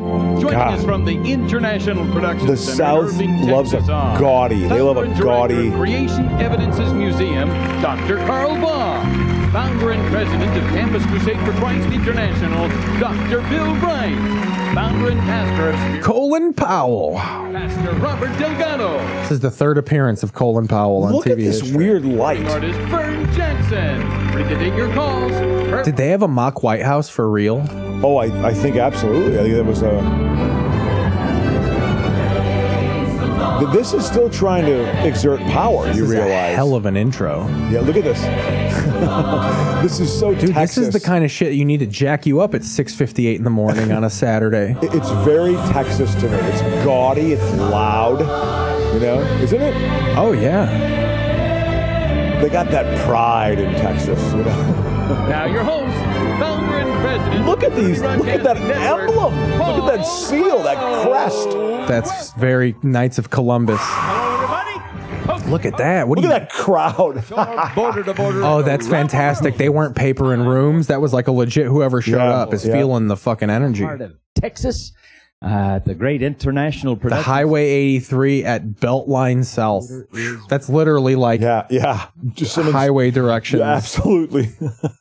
Moment and some of our very. We're off on exit 2. Yeah, I don't know about the zoning laws in Texas. They're probably next to like what he thinks of the revolutionary somewhere, Jan and her little. So we're gonna do a little Larry at work before we get into the word right here. Now on the glory of Christmas, or actually, look at that hair. Look at the stash. Oh yeah, that hair is not attached to the scalp. October will premiere another great Christmas season at Trent. Before we get started, we're going to have Jim Neighbors come on and sing a little song for us. We know he's a good guy. Auditorium at the who was? There's a famous televangelist who was that had definitely had gay impulses. He was gay. Who was the Larry Craig? Not Ted Haggart. He was no, it was the one that Kevin Spacey wasn't it. The pool boy. God, who the fuck Tammy was it? Baker, Jim Baker, right? Yeah, exactly. I guess Jim Baker, cheated on Tammy Faye Baker. Yeah, with Jessica well, I mean, Hahn. she looked like a melted Barbie doll. Yeah, so. and he liked, he obviously liked younger women. But I think there were people in that ministry at the top of it that, was very much was Jim Jones. Yeah. Jim Jones struggled with his sexuality, and I guess he fucked a lot of guys. Like if they would get out of line, he'd fuck dudes in the church. Look, it's isn't that like a weird dark secret that you're lording over people? That looks like bizarre. Patrick Duffy with the fucking old Instagram filter over Stick his with face. me for just a little bit. In fact, would you help He's Dr. a Bill proud right Texas here? Christian. You know he is. Who, Vern Jackson? You That bet guy- your that guy ass. talking That's to you. Vern Jackson. He's playing music tonight. This looks like Nazi propaganda with the fucking like the setting. I know, It was like absolutely. 1934 Luftwaffe. Film, virtual reality, the revolutionary. You just got to see it. Bill Bright. That's not a real name. Critique. Well, I think anyone who sees it will be just. I'm on some antidepressants right now. Special, of course. You know, I nip on the bottle. As you know, I've been drinking the warm cider. This was the era too, like a little before this time, of like the televangelist who was defrocked, like Jimmy Swaggart. Jimmy Swaggart was definitely the guy you know. Then he got busted like 7 years later with a prostitute doing the same thing. Also, this was still kind of when your choices were limited, so these infomercials were like watched. Oh, Even yeah. if you were hating on them, like I remember I used to have to power through this bullshit. Yeah, waiting to get to get to Saturday morning cartoons. Yeah. You have to watch fucking at like 6:30 in the morning. Yeah, I'd get up early. I'd be all pumped. I'd be like, Yeah. it's 5 a.m. Let me get breakfast ready, and I'd be like, fuck, I gotta watch fucking God, I the remember Lord that. Hour I remember for 45 thinking that way minutes as a kid, and now it's like I want to sleep in till forever. Oh, remember when As you a- get up, make Oh. yourself some fucking Cocoa Puffs? Yeah, Pop Tarts. I make some Pop Tarts. Hell yeah. Sit tummy down on the floor with your feet Yeah, up. Absolutely. And just Mateo, log you got the machine. 3 or 4 hours. Yeah. You know, I was big into Till noon. Do you know what I was TV into? till noon. You know what I was into? Absolutely. I was really into that Japanese, like a Ultraman and Johnny Quest. Johnny Sacco and the Flying Robot was a Japanese produced show too of a flying Was robot. Gundam on at that point? I don't remember that. But I was those were the kid Space shows Ghost. that I liked a lot, like in the 70s. Yeah. But not a lot of good cartoons. I like Body the of Justice Christ League. Needs to know about I watched tonight. that. But The Really Rottens. I used to watch Wile E. Coyote and stuff like that. I remember watching that, cartoons. Oh, here we go. Some old Conan. He was terrible early on. Folks, as some of you may know, there was a fire at Rockefeller Center today that damaged many TV studios, including our very own. Now, we could try. I think I remember when that happened. But then we wouldn't Because like some old film burned. usually high standards of broadcasting excellence. So instead, folks, please enjoy this rerun. What? It's a gag. We don't get paid unless we do a show? All right, well, let's just... Was he still, had Conan took off yet, or was he still struggling? The first 2 or 3 years. Because I liked Conan. Yeah, exactly. He was like the David Letterman for millennials. David Letterman for me, like in the 80s, was like the alt guy who was cool. He was the contrast. Do you to remember the Carson. Letterman morning show? Absolutely. I watched a little bit of that. But Letterman was great. I remember watching that high in college sometimes and just loving it, And I feel like Conan kind of caught into that. It took him honestly, it took him about 3 or 4 years, I think, to kind of catch on. Here's your host, It's Rockefeller. He's doing it outside. Look at, they're both so young and not fat. Yeah. We thought Andy Richter was fat back then. Look at Max Weinberg, probably really regretting the job at this point. Does he still work on the show? Who? Max Weinberg? No, I think he's dead. Oh, wow. His son, Max Weinberg Jr., is the drummer for Slipknot. Wow. Sort of our fire sale. Yeah, at Rockefeller Center, there was a fire today. A lot of TV studios they're were shut young. down. They're like And we were early literally told 30s that here. I think sometime around 3 o'clock this afternoon, we got to do our show somewhere else. I give Conan credit. And, he we definitely decided we'd became just do it relevant out in here the on world the of street. comedy. He definitely became a relevant Oh, yeah. Because I remember early on, people my age were like, this guy sucks.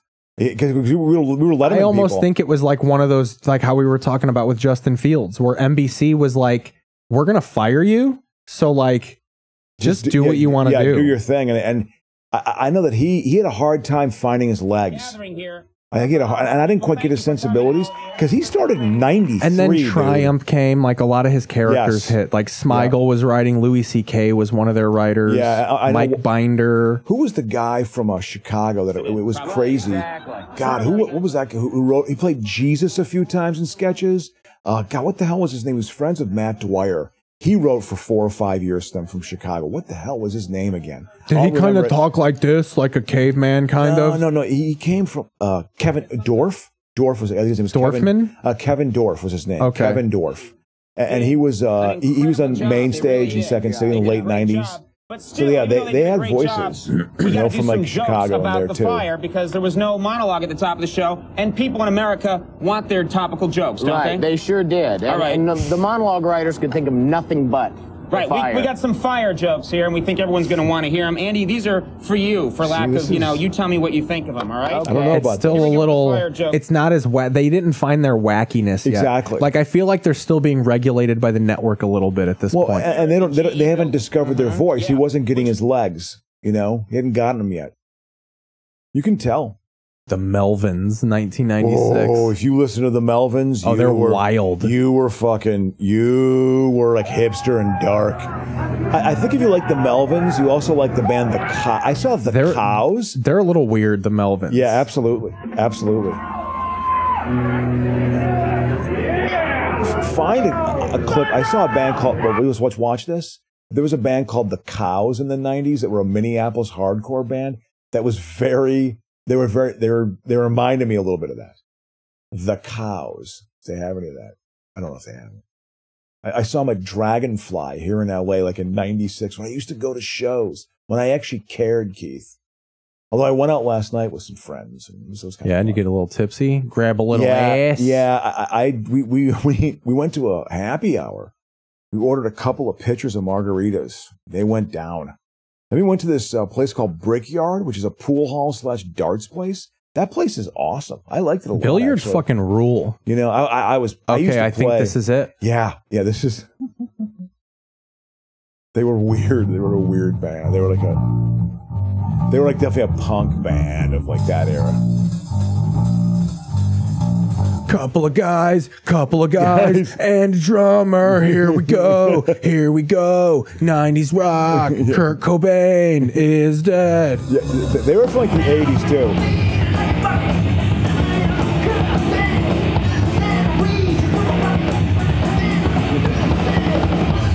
Their lead vocalist was a little crazy, it's no Spin Doctors, but these guys were much cooler than that, man. This is pretty hard. I'm kidding. Yeah, exactly. They were definitely like an old hardcore band. They were loud. Seeing them in concert, dude, it was loud. Like so loud where my didn't know what was going on. My equilibrium was was going off balance, I mean, they had a Marshall stack. What's funny about those though is that's all for show. There's just a small amp behind it with a microphone in front of it. Yeah.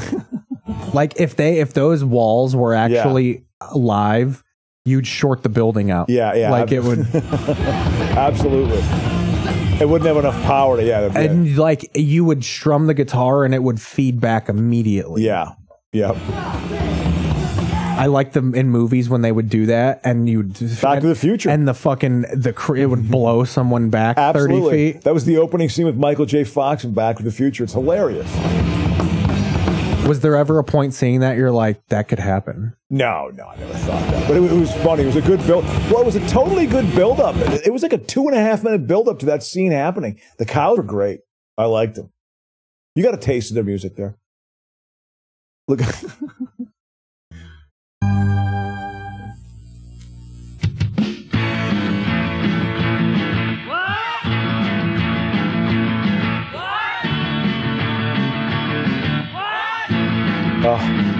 Chris Strouth.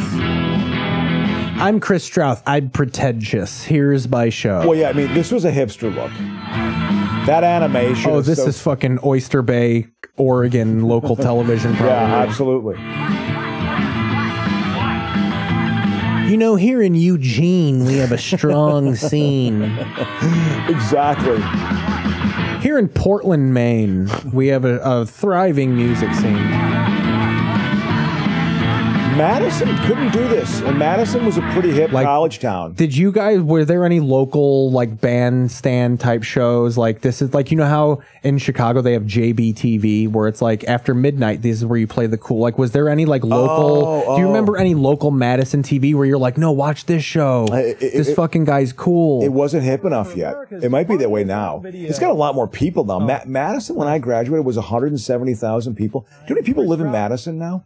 It's 2 million? It's like 300,000 people. Dane County went from 300,000 to 600,000 people. You mean It's Ron doubled the Dane size. County? Yeah, it's the economic engine of the state. That's what's so hilarious. It's completely the left wing part Well, of the Milwaukee state. it's got a little bit of a say in it. Yeah, but Milwaukee's It's fading. decimated. It's industrial. Yeah, absolutely. It's stabilized, but it died. So for about Madison's 30 got years. corporate headquarters Oh, down absolutely. there. Yeah. I mean, banks. Milwaukee does too. They have like Harley Davidson, Manpower. Northwest Mutual is a pretty big company there. They have some Fortune 500 companies, but not a lot. All like the new like patents and stuff. It all happens because the university, someone develops a new drug or something, and a new patent happens, and a building gets built. It's so many more people. Punk rock bands around, and some of the best music you've ever heard. He doesn't like them. I'm being forced to play these assholes. Here's the lead vocalist was a goofball. I like that.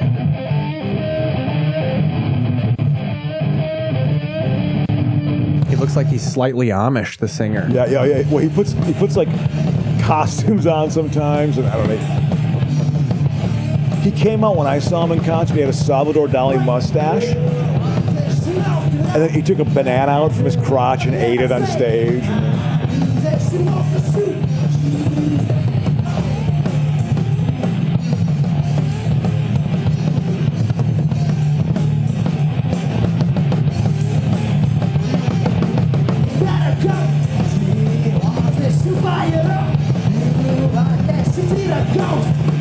The lyrics don't matter. I know. Playing here, hearing the drums, and now the guitar singing some words.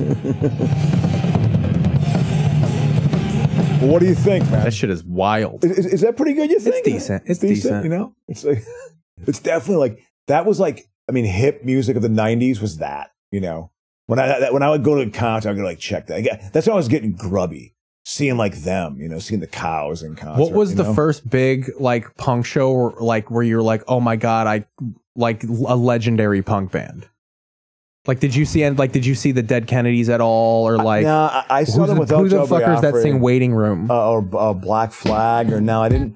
I was kind of an uncool kid. I didn't, and even in Madison, which we could have seen shows. Your parents wouldn't let you like sneak out. I sometimes went and saw local punk bands. I remember like slam dancing some and getting too violent and getting punched in the face. So whatever. It was punk for me being 16 or 17. I was a spaz. I was not cool. So but that was my sensibility. The punk rock thing was definitely more of my sensibility. I didn't like metal. I found metal to be stupid. I've discovered the joys of metal now with Black Sabbath, of course, but which is everyone likes, of course. But I was more of a punk sensibility. But the Cows were definitely like a darker band, I think they still tour. But dude, I tell you what, I am. Yeah, I think. Well, we hit our thing anyway. Yeah, we hit it, man. Yeah, we fucking. We did a show. You know what that means? It's time for this. This is the goodbye song. That's right. It was a good show, though. This was a nice like example of what the show is. Yeah, I lost my train of thought. I see score a touchdown. Finally, when we're leaving. I want to see what happened. Like, is it 17-14? Oh, there we go. You see, 17-14. Right at the end of the first half, that's a huge play. They scored at the end of the first half, dude. That's a huge play. Let's watch this. All right, we're gonna watch it. You're not. We'll see you later. Look at this play.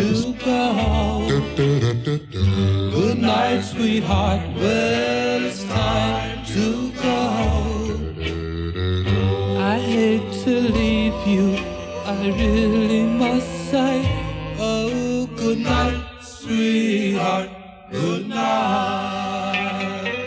Well, it's 3 o'clock in the morning. Baby, I just can't get right. Well, I hate to leave you, baby. Don't mean maybe, because I love you. Now, how can we announce we are off the air when we are off the air?